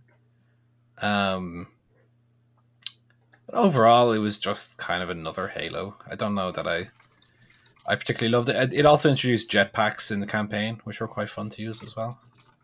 But I think I'm at the point now where, like, I liked Halo 2 so much, it just seems like every further Halo I play is another Halo that's not as good as Halo 2. Reach was okay. I liked the group dynamic of it. I like not being the Master Chief, the sole soldier. You're always part of a group. You could always kind of duck and dive and shoot and not worry about 100 enemies coming solely at you. You had other party members that could fight. That made it a bit more different than the other Halo games. But overall, I don't think it'll live long in the memory. It was just another Halo. Fair enough. And Halo 4 I'm on now, which is the first in the 343 Industries run. And I know it got like really well reviewed. I think IGN gave it like a 9.8, which is an obscenely high score. But I'm open to it being good. I'm not going to go in with it's not Bungie. But what I will say from my immediate, I'm only on the 4th level, so I played it for like 2 hours. I'm not that far into it. Okay. What I will say from initial impressions is it definitely feels like someone, not Bungie, making a Halo game. Like, for all intents and purposes, it's Halo. But the enemies don't look quite right. The guns aren't quite right. Which, to be fair, look, maybe after I play it, I'll be like, yeah, it's different for the better. But when you've literally played 6 Bungie Halo games in a row, or 5, excuse me, and suddenly you go immediately to the next one and it's made by someone else, it definitely feels like, these enemies look a little too shiny. They don't look quite right. The levels feel a little bit more linear. The levels feel a little bit longer than usual. It just feels a bit different. And maybe, I'm sure I'll get used to it.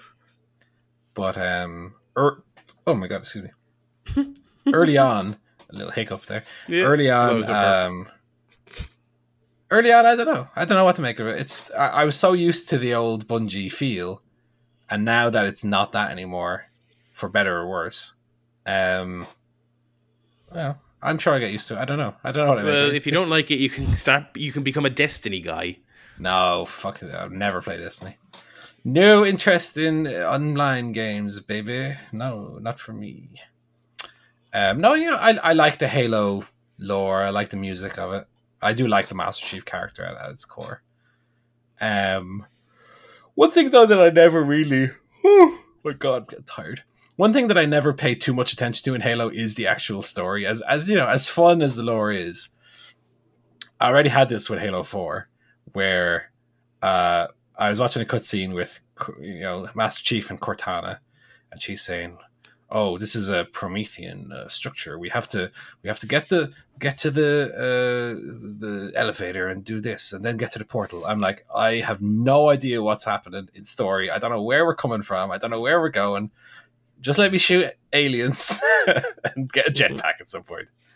And that's something that's happened to me throughout the series, is like literally from level to level, from cutscene to cutscene.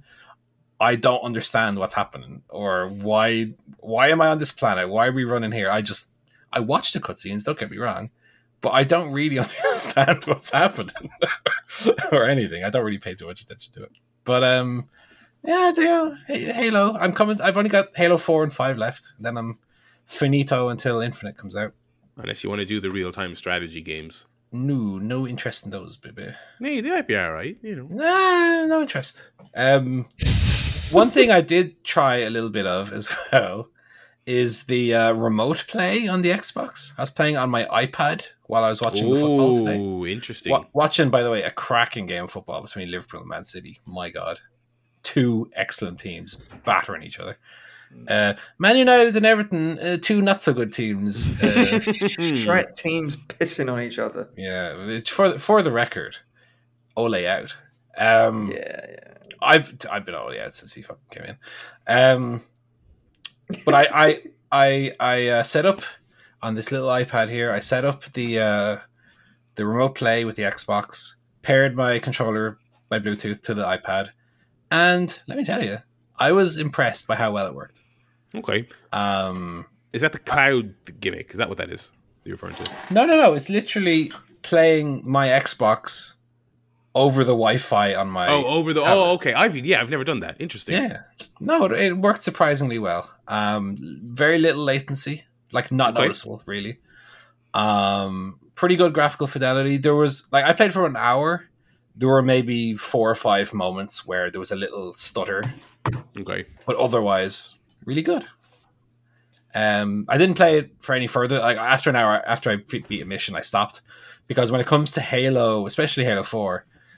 sometimes the enemy on the screen are so small that it's just the iPad screen is too small to play it on. Right. So I was like, I don't want to play any more Halo on this. I want to play Halo on the big screen so I can see what I'm doing.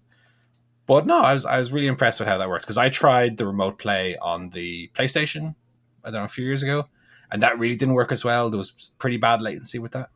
But with the Xbox, for whatever reason, maybe just the advance of technology, it did work really well. Also started playing a new game, or not a new game, an old game. 2018's A Way Out, EA's co-op jailbreak action-adventure game. Okay. So my friend across the road, Sean, got an Xbox as well. So he came over and we're doing split-screen co-op, the way multiplayer was intended. Absolutely. The way God intended it to be. None of this online shite. No. You sit arse cheek to arse cheek with your friend, each with a controller, split screen. That's how it's supposed to be. So we're about halfway through A Way Out. We've played it about 3 hours. Okay. It's quite fun. Yeah. It's a little simple, I would say. Yes. And it's very cutscene heavy. But, you know, the little co-op missions where one person, like, there's one early on where you're, like, in a bed and you're distracting the nurse while the other guy creeps around the office and steals a little thing. Or where you're literally breaking out of your cells. You move the toilet and you're unscrewing the thing. And the other person is keeping an eye out for the guards who patrol the area. Like, that stuff is really fun. Really, because it's literally maybe the closest thing that I've played to... there's a really fun game that was a bit like Fall Guys. It was a bit like big for a moment. It was what's this called? Oh my god, Nobody. What was the name of the fucking game? It's like the bomb diffuser sim. Keep talking. Nobody explodes. Yeah. So I haven't played a game like that since, where you're literally shouting to the person next to you, "Oh no! Stop doing your toilet thing! The guard's coming! Right. Quick! Oh, I'll distract them. Don't worry. Press Y." Great fun. That's how multiplayer experience should be. So while the game is quite simple, graphically it's not that good, especially for a 2018 game. There are little moments. There's one where you're like paddling a rowing boat down a rapids, and we're shouting at each other, "No, steer right, steer left." It's like you and your Corona Mountain Mario Sunshine boat. Yes, of course. But That's what they were going for. It's definitely a fun game. I think I wouldn't play it for any more than like an hour and a half intervals. I think once you reach about an hour 20, we both look at each other and go, right, it's enough for today. But it'll take us like 5 sessions. We've done 2 hour-and-a-half sessions already. It's something fun to play before the football comes on or something. We come over an hour and a half early and we play A Way Out. I think it's very much. I love that studio's thing is like the co-op thing. Yeah. And you have to play it co-op. You cannot play with an AI. I like that because I think it's Way Out, especially. It's the whole is more than the sum of the parts. I don't think it looks especially great. Voice acting is okay. None of the individual mechanics are like amazing, but it's designed with that you are playing with your friend in mind. Exactly. And I think it peaks really well. I look forward to hearing your thoughts on the ending. I think it does a good job. Yeah, I mean, if you played a one player, it would just be like a shoddy Uncharted. I think it would be pretty damn poor. I would actually think if they were to just stick those mechanics in a single player game, because it's really not much to speak of. But yeah, I look forward to hearing how that wraps up for you. That's what I played. I also want to get to It Takes Two at some stage this year, which is also that same team. Their next thing. It's kind of a marriage themed adventure. Paul, I know you said you don't like your online faux Destiny games, but as a fellow Xbox haver, can I interest you at all in Marvel's Avengers, which just came to the Xbox? No, sorry, it didn't just come to the Xbox. It came to Game Pass, excuse me. Yeah. So it's getting a little bit of a, whenever these things come to Game Pass or PS Plus, it's always a little bit of a, okay, give us another go. I was waiting for this thing to come down. I said the sweet spot would be, based on the very mixed reviews I heard, I was like, if this thing is 20 quid on one of the storefronts, I will get it. I'll give it a go. Right. I heard the single player is good, despite all the grindiness in the multiplayer and all that other shit. I was like, I'll play it for 20 quid. I'll get the PlayStation version because they're getting Spider-Man DLC and all that other stuff. Stuck it on Game Pass. I was like, well, that's even better. And also, they haven't talked about that Spider-Man DLC in like a year. So I got it. I started playing the single player campaign. It's pretty fun early on. You've got some solid voice acting. It looks okay. I know it doesn't look amazing. The character models occupy that weird space where they were really quite obviously under a directive to go in the ballpark of the films, but you're not getting the likenesses. It's not a film game, but it's quite obvious that that's what they want to do. So the story's pretty interesting. There's like an Avengers themed holiday created, and like terrorists attack and blow up their hangar and it destroy the bridge and kill Captain America. And then you flash forward 5 years in the future, and it's kind of like almost kind of Civil War-y. It's like they've kind of legislated against heroes and stuff like that.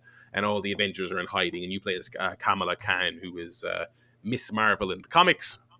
And she's like an Avengers super fan, and so you're trying to get them back together. It's good, solid writing. There's a little montage in the beginning where you play as each of the individual Avengers, and I was like, Iron Man kind of flies, and I was like, this plays like shit. I really don't like this at all.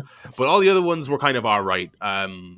It's kind of some variation of light attack, heavy attack, dodge, and and every character has a ranged attack, but some are more ranged, focused on those. Black Widow has her pistols and stuff like that. Little montage where you play as all of them, and then the campaign is mostly Kamala Khan, but you will then do a scene as Hulk or whatever. And then where the live quote unquote element comes into it is that you have an operations section in the menu where you go in, and that's co-op up to 4 players. You can team up with randos, friends, or you can put bots on your team if you want to play on your own.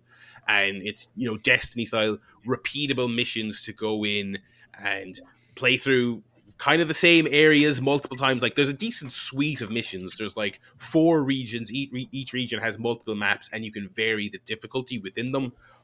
But the objectives are kind of just go here, fight the enemies, free the hostages or whichever, which is clear the area of enemies anyway, and then press a button to free them. That type of thing. And it was the kind of thing I was having a lot of fun on the guided, focused story missions with the good cutscenes, little bit of Uncharted-y kind of set pieces in there, your quick time events. It's not high art or anything, but it's solid.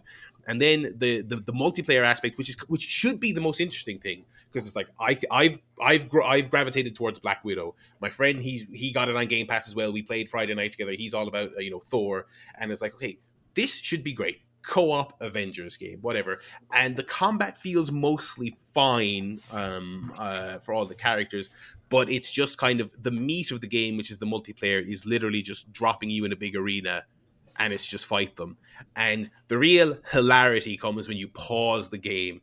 This game has fucking menus upon menus and currencies upon currencies upon currencies, and it's not even all paid. That's not even the problem. That is kind of a problem. But the main problem is just kind of like every character has an outfit, which is, of course, your variable. Here's the movie outfit. Here's the comic outfit. Here's this event. Here's blah, blah, blah, blah. Here's war-torn, whatever. The outfit is separate from the gear you equip. They have 4 gear slots that apply buffs, and they are like boots, gloves, chest plate, helmet. But the gear doesn't reflect on what your character looks like. It's just stat-based. You can then upgrade the gear with, I don't even want to pretend I can remember what the currency is. You can apply artifacts to the gear, which are like modifiers. There's a separate currency to then upgrade the artifacts separately. There are daily and weekly challenges for each individual character that earn you... There's a tokens or some other kind of currency that you can use to level up a battle pass, which is again character specific. Each individual character has a level, and then you as the overall player have a level as well. And some of the upgrades on their skill tree, each character has the craziest, biggest fucking skill tree you've ever seen in your life, because they want you to play this game for 50 years. They all have like a separate skill tree. And to buy something on the skill tree, you need to have a skill point, like a normal video game. You get a skill point, but you have to be your character has to be a certain level to get it, and you have to have it be on a separate hero level. It's the most fucking, and it's like I've never played Destiny or any of these games for this exact reason. So if you're like me and you dip your toe in this genre, you'll straight away just feel vindicated and go, oh, I don't want anything to do with this. I don't want to play the same missions over and over and over again. I've heard it described as a podcast game, and that's kind of all I can imagine once I finish the story, which is okay. That's all I can ever imagine using it as. Like, I'll stick a podcast on, I'll go onto a map as Hulk, and I'll just hammer X for 20 minutes, get some XP up, and all this other stuff. So again, as I feel like I say most weeks on this show, it's classic, quintessential, I'm glad it's on Game Pass thing. I might get some enjoyment out of the main story, but I'll probably never finish it after that. The big issue for me, though, is that like the one thing that is mostly real money based is the cosmetics for the characters.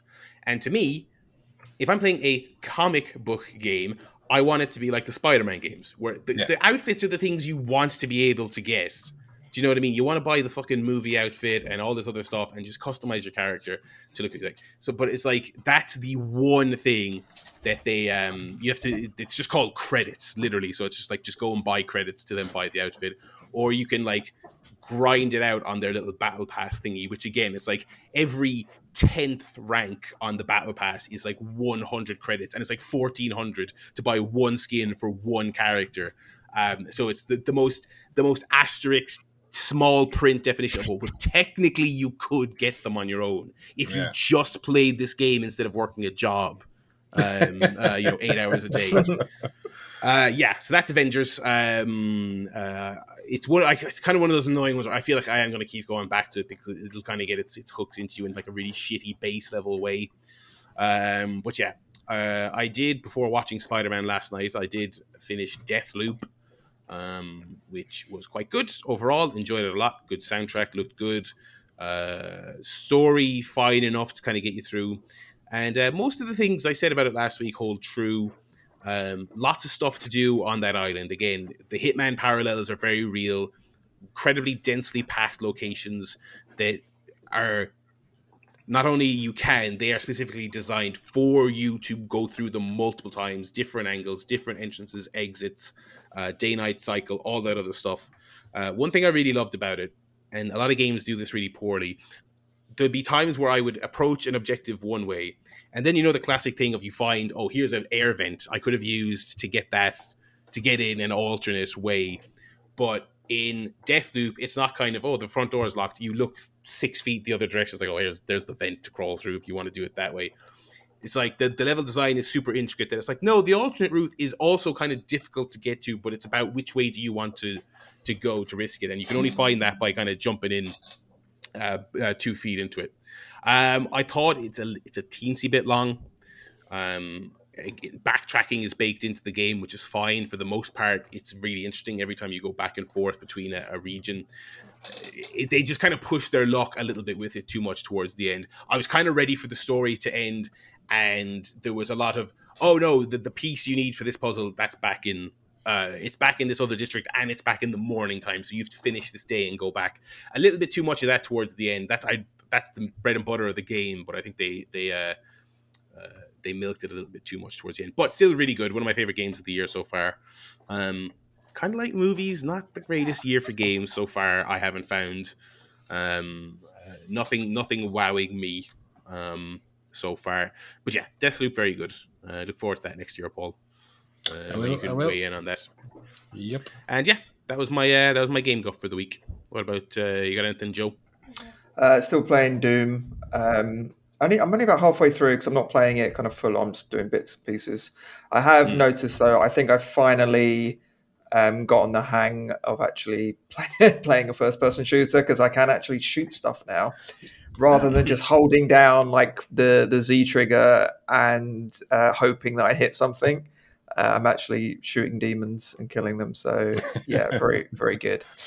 So enjoying that. Yeah, gotten used to the wall climbing as well. It's still a bit annoying, but it's an okay part of the game. So yeah, Doom is good. Yeah, I've still never played those Doom games. I will have to get into them at some stage, especially since they're on Game Pass. I really have no excuse. Yeah, at the very least, that first one. That first one is really good. That's probably an hour. You're probably talking in the conversation for game of the generation. I would have to say when you look back on those last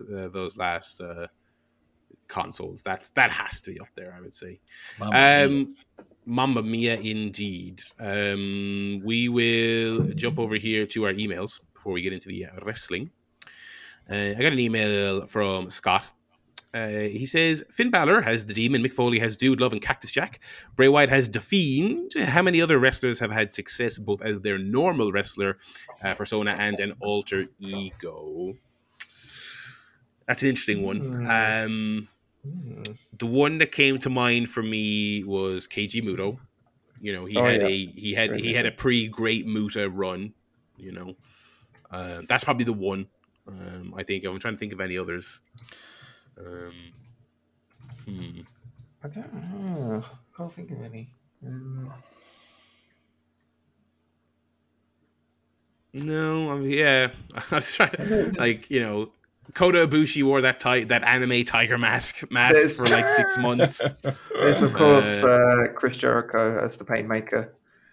Yeah. You can tell he wants it to be the Demon, really good. Like that whole AEW thing where they were really trying to make it out like he was going in his bag of tricks for the Painmaker. Yeah, that was pretty funny. Yeah. You got Ricochet and Prince Puma. Yeah, that's true. Wouldn't it be so funny if one week on like main event he's like, I have to bring out Prince Puma to beat Fear, on main event. I would have to say Foley is probably the one. I mean that just on the Rumble 2000 angle with Cactus Jack. I mean that gets him the win. Absolutely, surely in that stake. Scott also gives me a pick one here. Interesting list: John Travolta, Michael B. Jordan, and Jeff Daniels, which is a pretty interesting trio of names. I'm thinking, what's the connective tissue there? I don't know. I guess, but I suppose maybe Scott's trying to give us a more. We're not going for a theme. Just give us 3 actors. It's perhaps harder because you're pulling from 3 completely different pools there. My instinct for whatever reason is to go John Travolta. I think so. Based on rule like Jeff Daniels, Pulp Fiction and Grease. Well, because I think you've got you've got classics and schlock with him. And stuff like Face Off that straddles the line. Do you know what I mean? You can get Grease and Gotti for the price of one. See, Daniels to me is Dumb and Dumber. And then the other thing I think I saw him in really was like he was in that HBO drama, The Newsroom. Which I thought was pretty poor. Not that he was bad in it, but I just didn't get on with it. Apparently he was in Speed as well. I don't remember that. Was he? Yeah. He's a police officer. Anyway, yeah, but he's been in nothing I would enjoy. So I rolled out. Daniels is out. Sorry, Daniels, you're gone. Yeah, out of here. Michael B. Jordan is got Black Panther. You got Creed, which I do really like.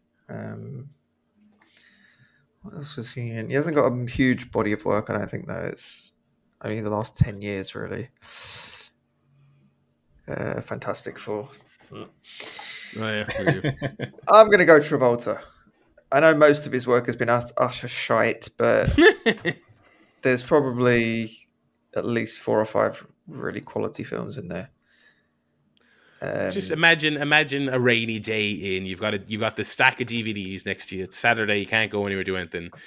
You're going to get some mad shit working through the Travolta backlog. You're going to go. It's going to all over the spectrum, up and down the Letterboxd ratings, all kinds of genre shit. Just absolutely. He's kind of Face Off, Broken Arrow. He's kind of like in some ways he's even cooler than Nick Cage because like Nick Cage has now gotten like the kind of fucking. He's kind of got kind of niche irony kind of love. Well, not even irony. I mean, he is really good, but he's been in some absolute shit.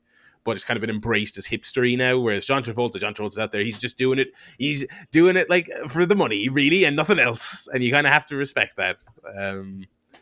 But yeah, I'll go Travolta as well. Okay. Travolta is And that is my one mail from Scott. Thank you, Scott, as always.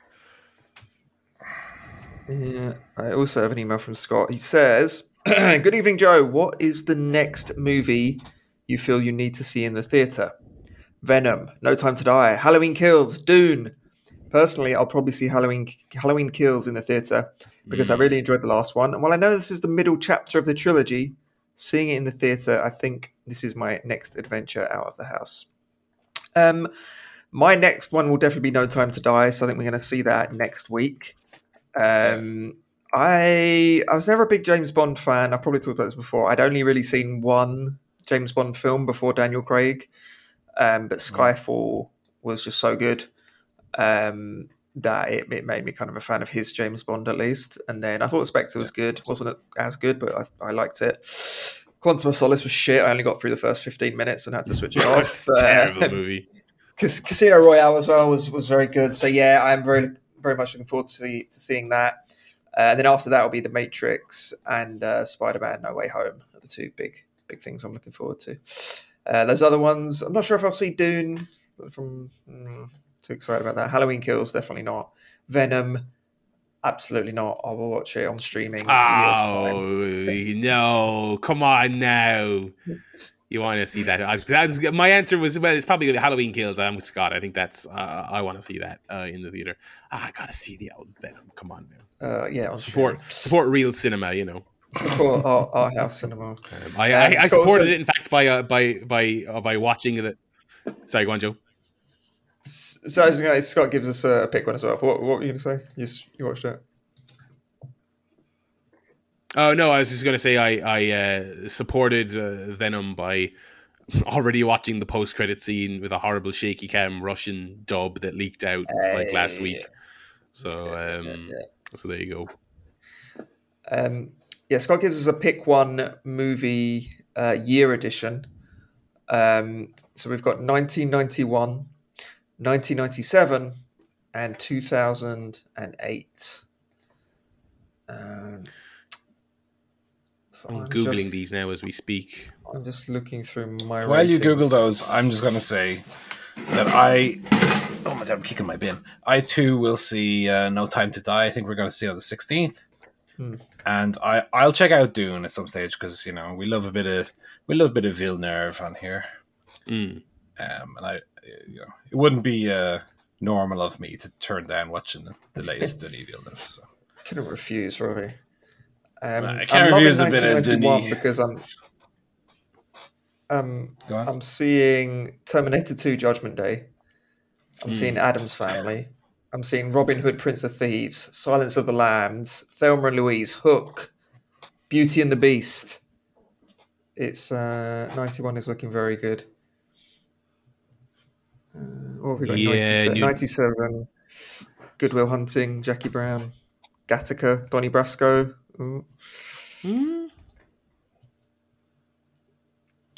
2008, not looking great. Quantum of Solace, as we just said. Jumper. Oh God. Cloverfield, Boy in the Striped Pajamas. The Happening. Untraceable, Wanted, Bronson, 21. God, yeah, this is not looking great. The Dark Knight, obviously, which is good. The Strangers, which is okay. Iron Man, In Bruges. Okay, those are Gran Torino, not bad. Yeah, you know. Get Smart, starring Dwayne The Rock Johnson.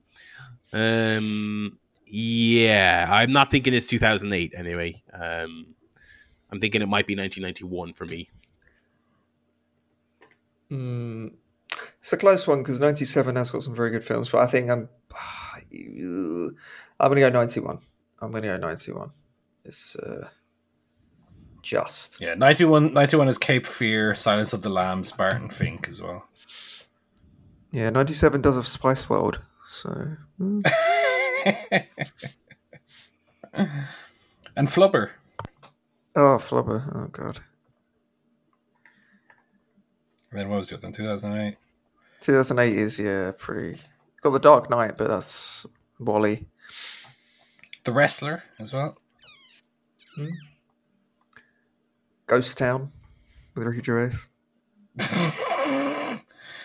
Brothers Bloom, which is very good. That's a Rian Johnson film. Oh, the Hulk movie with Ed Norton. That was my email from Scott. Thanks for that one, Scott. All right, so I have an email as well. Good afternoon. Listening to the review of a film that George Clooney directed, and I started to wonder how many A-list actors actually are good directors. Most of the films Clooney has done bombed. Clint Eastwood is the one that comes to mind who actually pulled it off. Ron Howard was a TV star who became a good director. Ron Howard is also a bad director most of the time. As did Penny Marshall, but movie actors don't seem to make that transition as well. Can you think of any? Quite a few seem to have done one good movie with success. I mean, Sofia Coppola was a very bad actor who became a very good director. Anyone else? I haven't seen any of his films, or I actually don't even know if he has any films. I enjoy like Bryan Cranston's episodes of like Breaking Bad and Malcolm in the Middle, which he did some of those. He did more of those. He did quite a few Malcolm in the Middles towards the end, which I don't think I talked about. I think I forgot to mention TV. I finished my rewatch of that, and among other things, it remained quite visually interesting and you know. Things like that, but yeah, I think that's the name that jumps out of me. Yeah, I guess do we count or don't count in this, like people who are actors who like direct their own films? Sometimes I guess we are because Clint we're counting. Yeah. You count Clint. You count like a Ben Affleck. Ben Affleck is probably a good one. Mel Gibson as well. Gibbo. Gibbo. Ooh, there you go. Great minds. Orson Welles. Yeah, Woody Allen. Yeah, Woody Allen. There's quite a few. But then they nearly, like Orson Welles especially, he's not like an actor who then turned to a director. He like, you know, Citizen Kane, he was like straight away. Yeah. Straight away onto that. We have a pick one here as well. Kevin Costner, Will Smith, Michael J. Fox. That's a tough one because Foxy is, of course, in Back to the Future, but not much else worth watching. But not much else, yeah. You get a Spin City box set when you pick Foxy.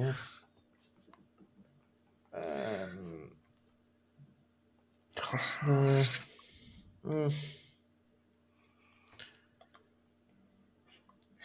I don't really like a lot of Will Smith's films. I like Aladdin. I liked Aladdin quite a lot. I like that first Men in Black. First Independence Day, I have a soft spot for. Yeah. I like The Fresh Prince. Fresh Prince. Yeah. Again, we're adding a little box set to our picks here. I think that would pretty much be it, eh? Like Kevin Costner, I've not seen much of, to be fair. And Foxy has only done, as we said, he's done more than, to be fair, Back to the Future, but that's his big one, though. Yeah. I'm gonna have to go Fox just for Back to the Future because there's not. Smith has got Independence Day, Men in Black. That's about it, really. I'm going Foxy. We go Foxy. So Foxy it is. Yeah. Okay. That's my email. Thank you. Before we do the wrestling, can we talk a little bit about the biggest wrestling news story of the week? Which is? Will Washington leaving RBR. Oh, I thought you were going to say Arn Anderson getting his Glock out. I did a show with Will last weekend, in fact, which is one of his final ones. I saw it when it was airing. The landscape of wrestling podcasting changes again. Yeah. I was about to say I have a Fightful subscription so I can listen to it, but it's free. It's on their public feeds. Yeah, it's like a lot of the podcasts I listen to have had massive departures lately, and I'm not a fan of it. I have to say, I hate having to readjust my podcast habits. Yeah. I've downloaded his new show. Huge influence on ourselves and me specifically. As well. So that was a huge change. Hell of a run. 16 years? Fucking hell.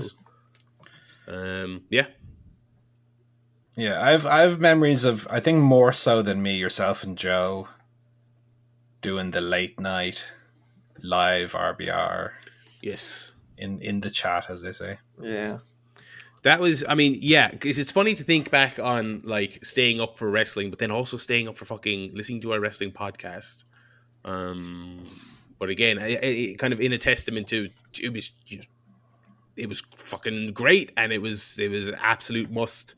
You know, in the same way, I've kind of somehow against all odds managed to stay up late for Rampage and stuff lately. I suppose it's like when it's entertaining enough, you make the effort. But yeah, fair play to him on making the jump. That has to be a fairly because we actually didn't even really talk about this on the show because we just talked about wrestling. It's like fairly intimidating decision. When one of us gets the call, would you like to? I mean, I'd drop you guys like a bad habit. Don't get me wrong. If there was money on the table, but very unlikely. I would expect you to do the same. If someone said, "Paul, listen, come here. We want you over at the Wrestling Observer, the actual, not just your Twitter. We want you on the actual Wrestling Observer, and we're going to pay you a princely €30 a month." I'd be like, "Wow, that's a €30 raise." Yeah, and I was like, and they've like, "Don't you?" Barry will not press the buttons. He will not learn how to press the buttons without you. Him and Joe will drown. You take it. But yeah, no, end of an era for sure. Yeah. So yeah, it's just all change. Yeah, I mean, to be fair, I haven't. I've been a long lapsed listener. I haven't listened to RBR maybe. I don't know. I'd be afraid to say how long it was. Like, definitely when I was listening, it was Will, Paul, Matt, and Felipe. However long ago that was. Quite a while, yeah. You know, I think I'd like dip my toe in here and there since then, but it was like it wasn't the same. Yeah. Like to me, that was the peak years of it, and I listened every week for a good, however long they were doing it, 3 years before I fell off. But as you say, I think a big influence on, certainly at the time, us starting up our little podcast. Yes. I think we were kind of part influenced by the Ricky Gervais XFM shows and part influenced by RBR. I'd say they were probably the two biggest influences on our starting. And so, yeah, it's just big news. Big news to see him. Like, to me, people come and people go, but like he was really the voice of that show and to an extent the identity of that show. So, you know, while I'm sure its fan base will stick around and it will continue, it's like it's not really RPR anymore. No, yeah, in a sense, you know, it's a whole new area. It is like what if Dave Meltzer went to the Torch and Brian Alvarez said, "Okay, well, I'm still going to use the name." You know, it's like it's still the Observer. So yeah, good. Best of luck to him and the crew, the crew staying at RBR and the new crew on the Grapsody podcast on Fightful. Yeah, absolutely. Lots of love to them. Back on in the ring on our televisions, we had another great week of Dynamite and Rampage. Oh baby, was I glad Rampage was back to 1 hour this week. Let me tell you, that was it wasn't the best episode of TV I've ever seen all my life, but I was so happy that it was back in the format we know and love. Yeah, 42 minutes of wrestling on a Saturday morning, baby. That's what you want. That's very we had Bryan Danielson versus Nick Jackson, which was tremendous. Good enough women's three-way. I thought it kind of ended kind of abruptly. It was kind of weird to do the finish with just the Jade wearing out Thunder Rosa with the chair. But yeah. And then we had the hair versus hair match, which of course they did exactly what you're supposed to do in those matches, which is they gave him the forced mullet. They shaved Jack Evans right down the middle, which is you have to do that in pro wrestling when you have a hair match. Yeah, the Hawk from the Legion of Doom, inverse mohawk. Any other tidbits from AEW, either show that you wanted to make mention of?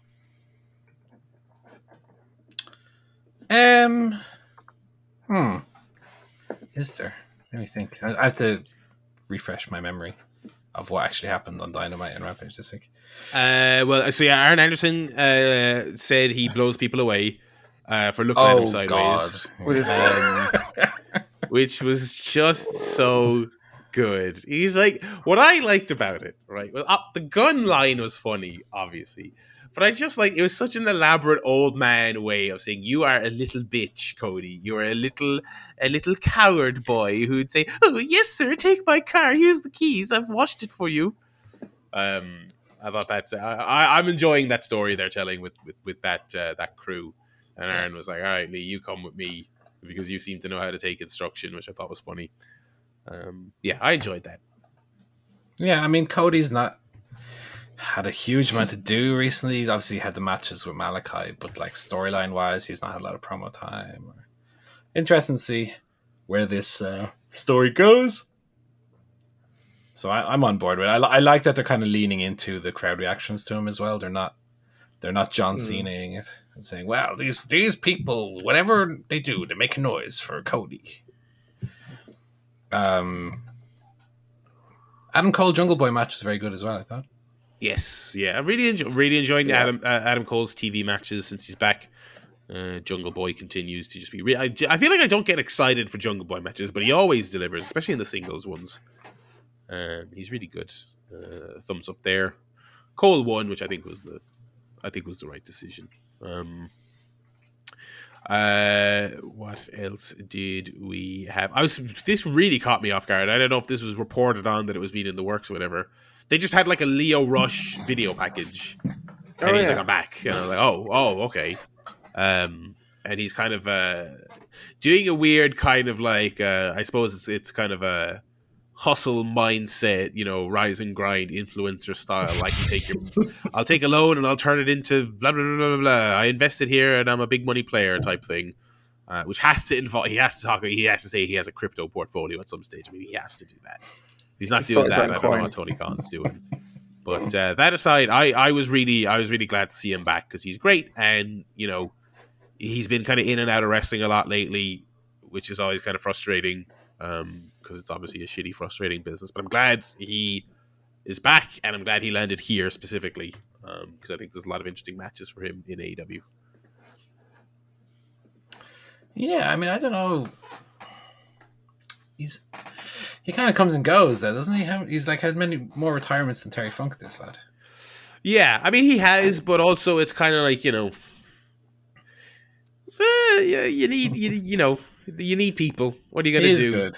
Yeah, I mean, it's my kind of. Well, I people kind of have a lot of skepticism around like Kylie Ray as well, but I'm just kind of like, well, if I'm in the current wrestling landscape and it's vicious out there trying to fucking tie people down, do you know what I mean? Everyone needs to strengthen their ranks, and I'm kind of like, if I was Tony Khan and there wasn't whatever the situation was there, she became available, I'd be like, yeah, well, she seems to be in and out of wrestling, but she's good, and Lio Rush is good, so. It was such a weird thing because he was the Joker. I'm the Joker, baby. In that, what was it? The last casino. Royal. Yeah. Royal, yeah. And he came in and it was kind of did some really awkward spots, and then he was out in like 2 minutes. And I don't know, but that kind of felt like it was almost it seemed like it was kind of the straw that broke the camel's back. He came in and just.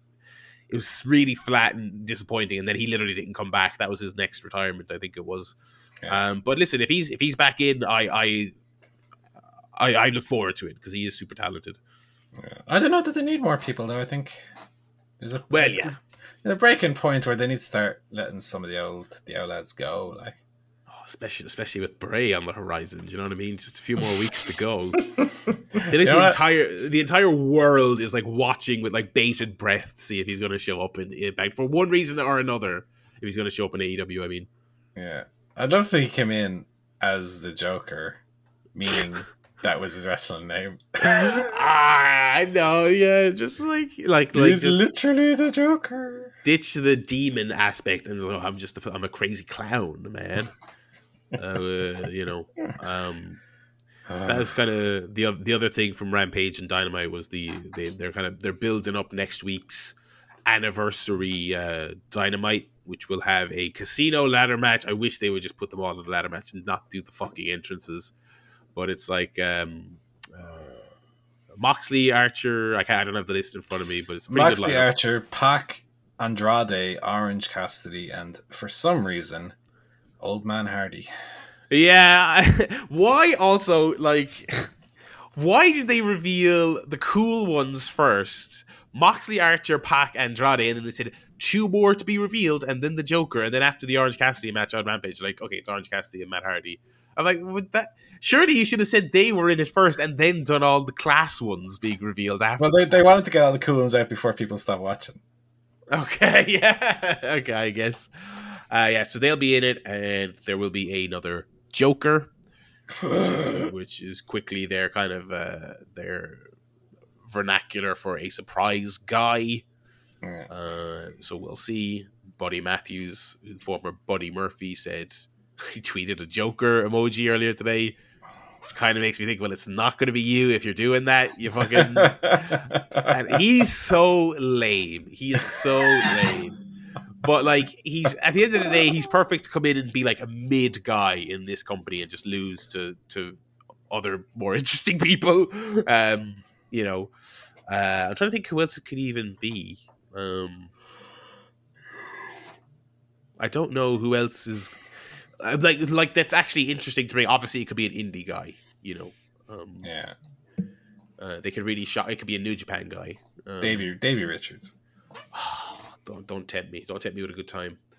I love that. Or William Washington. He's a wrestler. I mean, he's tall. You know, he's tall. Yeah. The Fightful gimmick is just a smokescreen. They do need more tall folks. You know, all petite wrestling and all that. Yeah. I don't think there's too much else. Sorry. Still on the anniversary show, they're doing an Elite versus Bryan Danielson, Christian, and Jurassic Express tag, which will be tremendous. I can't wait for that. You know, I'm all in on the big multi-mans. AEW needs to double down on that. They had a 16-man tag on this show, which didn't quite hit the levels I was hoping, but it was a nice little. It was a kind of a Brody tribute match because they were in Rochester, which was lovely. So they're doing the 8-man next week, or 10-man, or whatever it is. Shida going for her 50th win against the returning Serena Deeb, which I think is super cool. Kind of feel like Serena should probably win that one because she's the more interesting. I hate to stop Shida dead in her tracks as like the most tenured mainstay of the women's division, but I kind of feel like Serena is the more interesting one to win there. And I feel like there was another match, but I can't remember. Can you remember? Yeah, Miro lost the title. Oh yeah. That was it, and that was a really good match. It was. I don't know how I feel about Miro losing the title. I don't know. I wouldn't have done it. I absolutely wouldn't either. And when he lost it, I was kind of like, okay, well, when you look at the story, it's like for Sammy to be someone that they obviously like and they've liked since literally day one. You couldn't really have him lose this feud after everything that happened. After getting demolished on the stage and promising Fuego he'd get him back for him, it was okay. That makes sense. But it just didn't feel like Miro's time. I don't think. No. He didn't do anything with the car. Yeah. He didn't Street Fighter 2 the car. Why bother saying anything about it? Yeah. So one thing that I think will work in Sammy's favor, because he is a great wrestler, is he's facing Bobby Fish next week. So it kind of seems like he's going to go back to the Cody thing of I'll face everyone and just going to have bangers on TV with signed guys and unsigned guys and get people through the forbidden door or whatever else you want to say. So that'll be fun. You know, that'll be a fun aspect of the show. Yeah. Alan Angels also doesn't wear his mask anymore for some reason. It came off in a dark match, not a dark match, but a YouTube dark match. Okay. They've relegated that whole Dark Order thing mostly to the YouTube shows, and I haven't found it especially interesting. The crowds haven't found it especially interesting. It's just there's a lot of infighting and like they've kind of retconned it already as of. Yeah, they kind of. My feeling after watching this week's show was they did it deliberately so that they could have like the Hubers like unify them in Rochester. Yeah. But he's still not wearing the mask as of Rampage. He's still not wearing it. Well, I suppose it came off, so he's doing the thing of it's off. So I'll I'm trying to remember because I actually did watch the match. I think like Uno took it off or it came off. I just wasn't interested. I was just like because they were doing this whole kind of partners who aren't on the same page, and we also don't really want to fight each other, but we are fighting each other. I was like, I don't care. It came off. I think he defiantly ripped it off and threw it at Uno at some stage. Kind of I'm fed up with your shit. Yeah. So that's all that. So yeah, fairly busy week they have next week with the anniversary show. I think that's going to wrap up our AEW chat. I haven't seen Dark Side of the Ring yet. No, I only caught up on the Canyon one. Okay, yeah, which is a good one. Yeah, Jim Mitchell's a hell of a storyteller. Yes, yeah, I really felt for him. He's choking me with his thumbs. Yeah, I had no idea they were so close as well. I was pretty ignorant to a lot of the Canyon stuff outside of the big obvious, events that we all saw. Yeah. So I think I might check out that FMW one before bedtime tonight. I think after this show. So that'll. I think that's going to do it for this week's show. I'm away next week, so it may be a Townie and the Griff spectacular. My God, is that a pseudonym for you're moving to Fightful? Euro Fightful or something? No, the check hasn't cleared yet. So as far as anyone's concerned, I'm just busy with social life. But we'll see. So the lads may soldier on without me next week. But next week there will of course be. I'm confident there will be more movies and life and music and games and telly and various spooky occurrences and all that. So do tune in, chairshotpodcast.com if you want to pop us an email like Scott did this week. If you have any horror recommendations or questions or anything at all, do pop us a mail to let us know what you think of the show. We're going to wrap it up here and say goodbye from me, Barry. It's goodbye from Joe. Goodbye. And goodbye from Paul. Goodbye.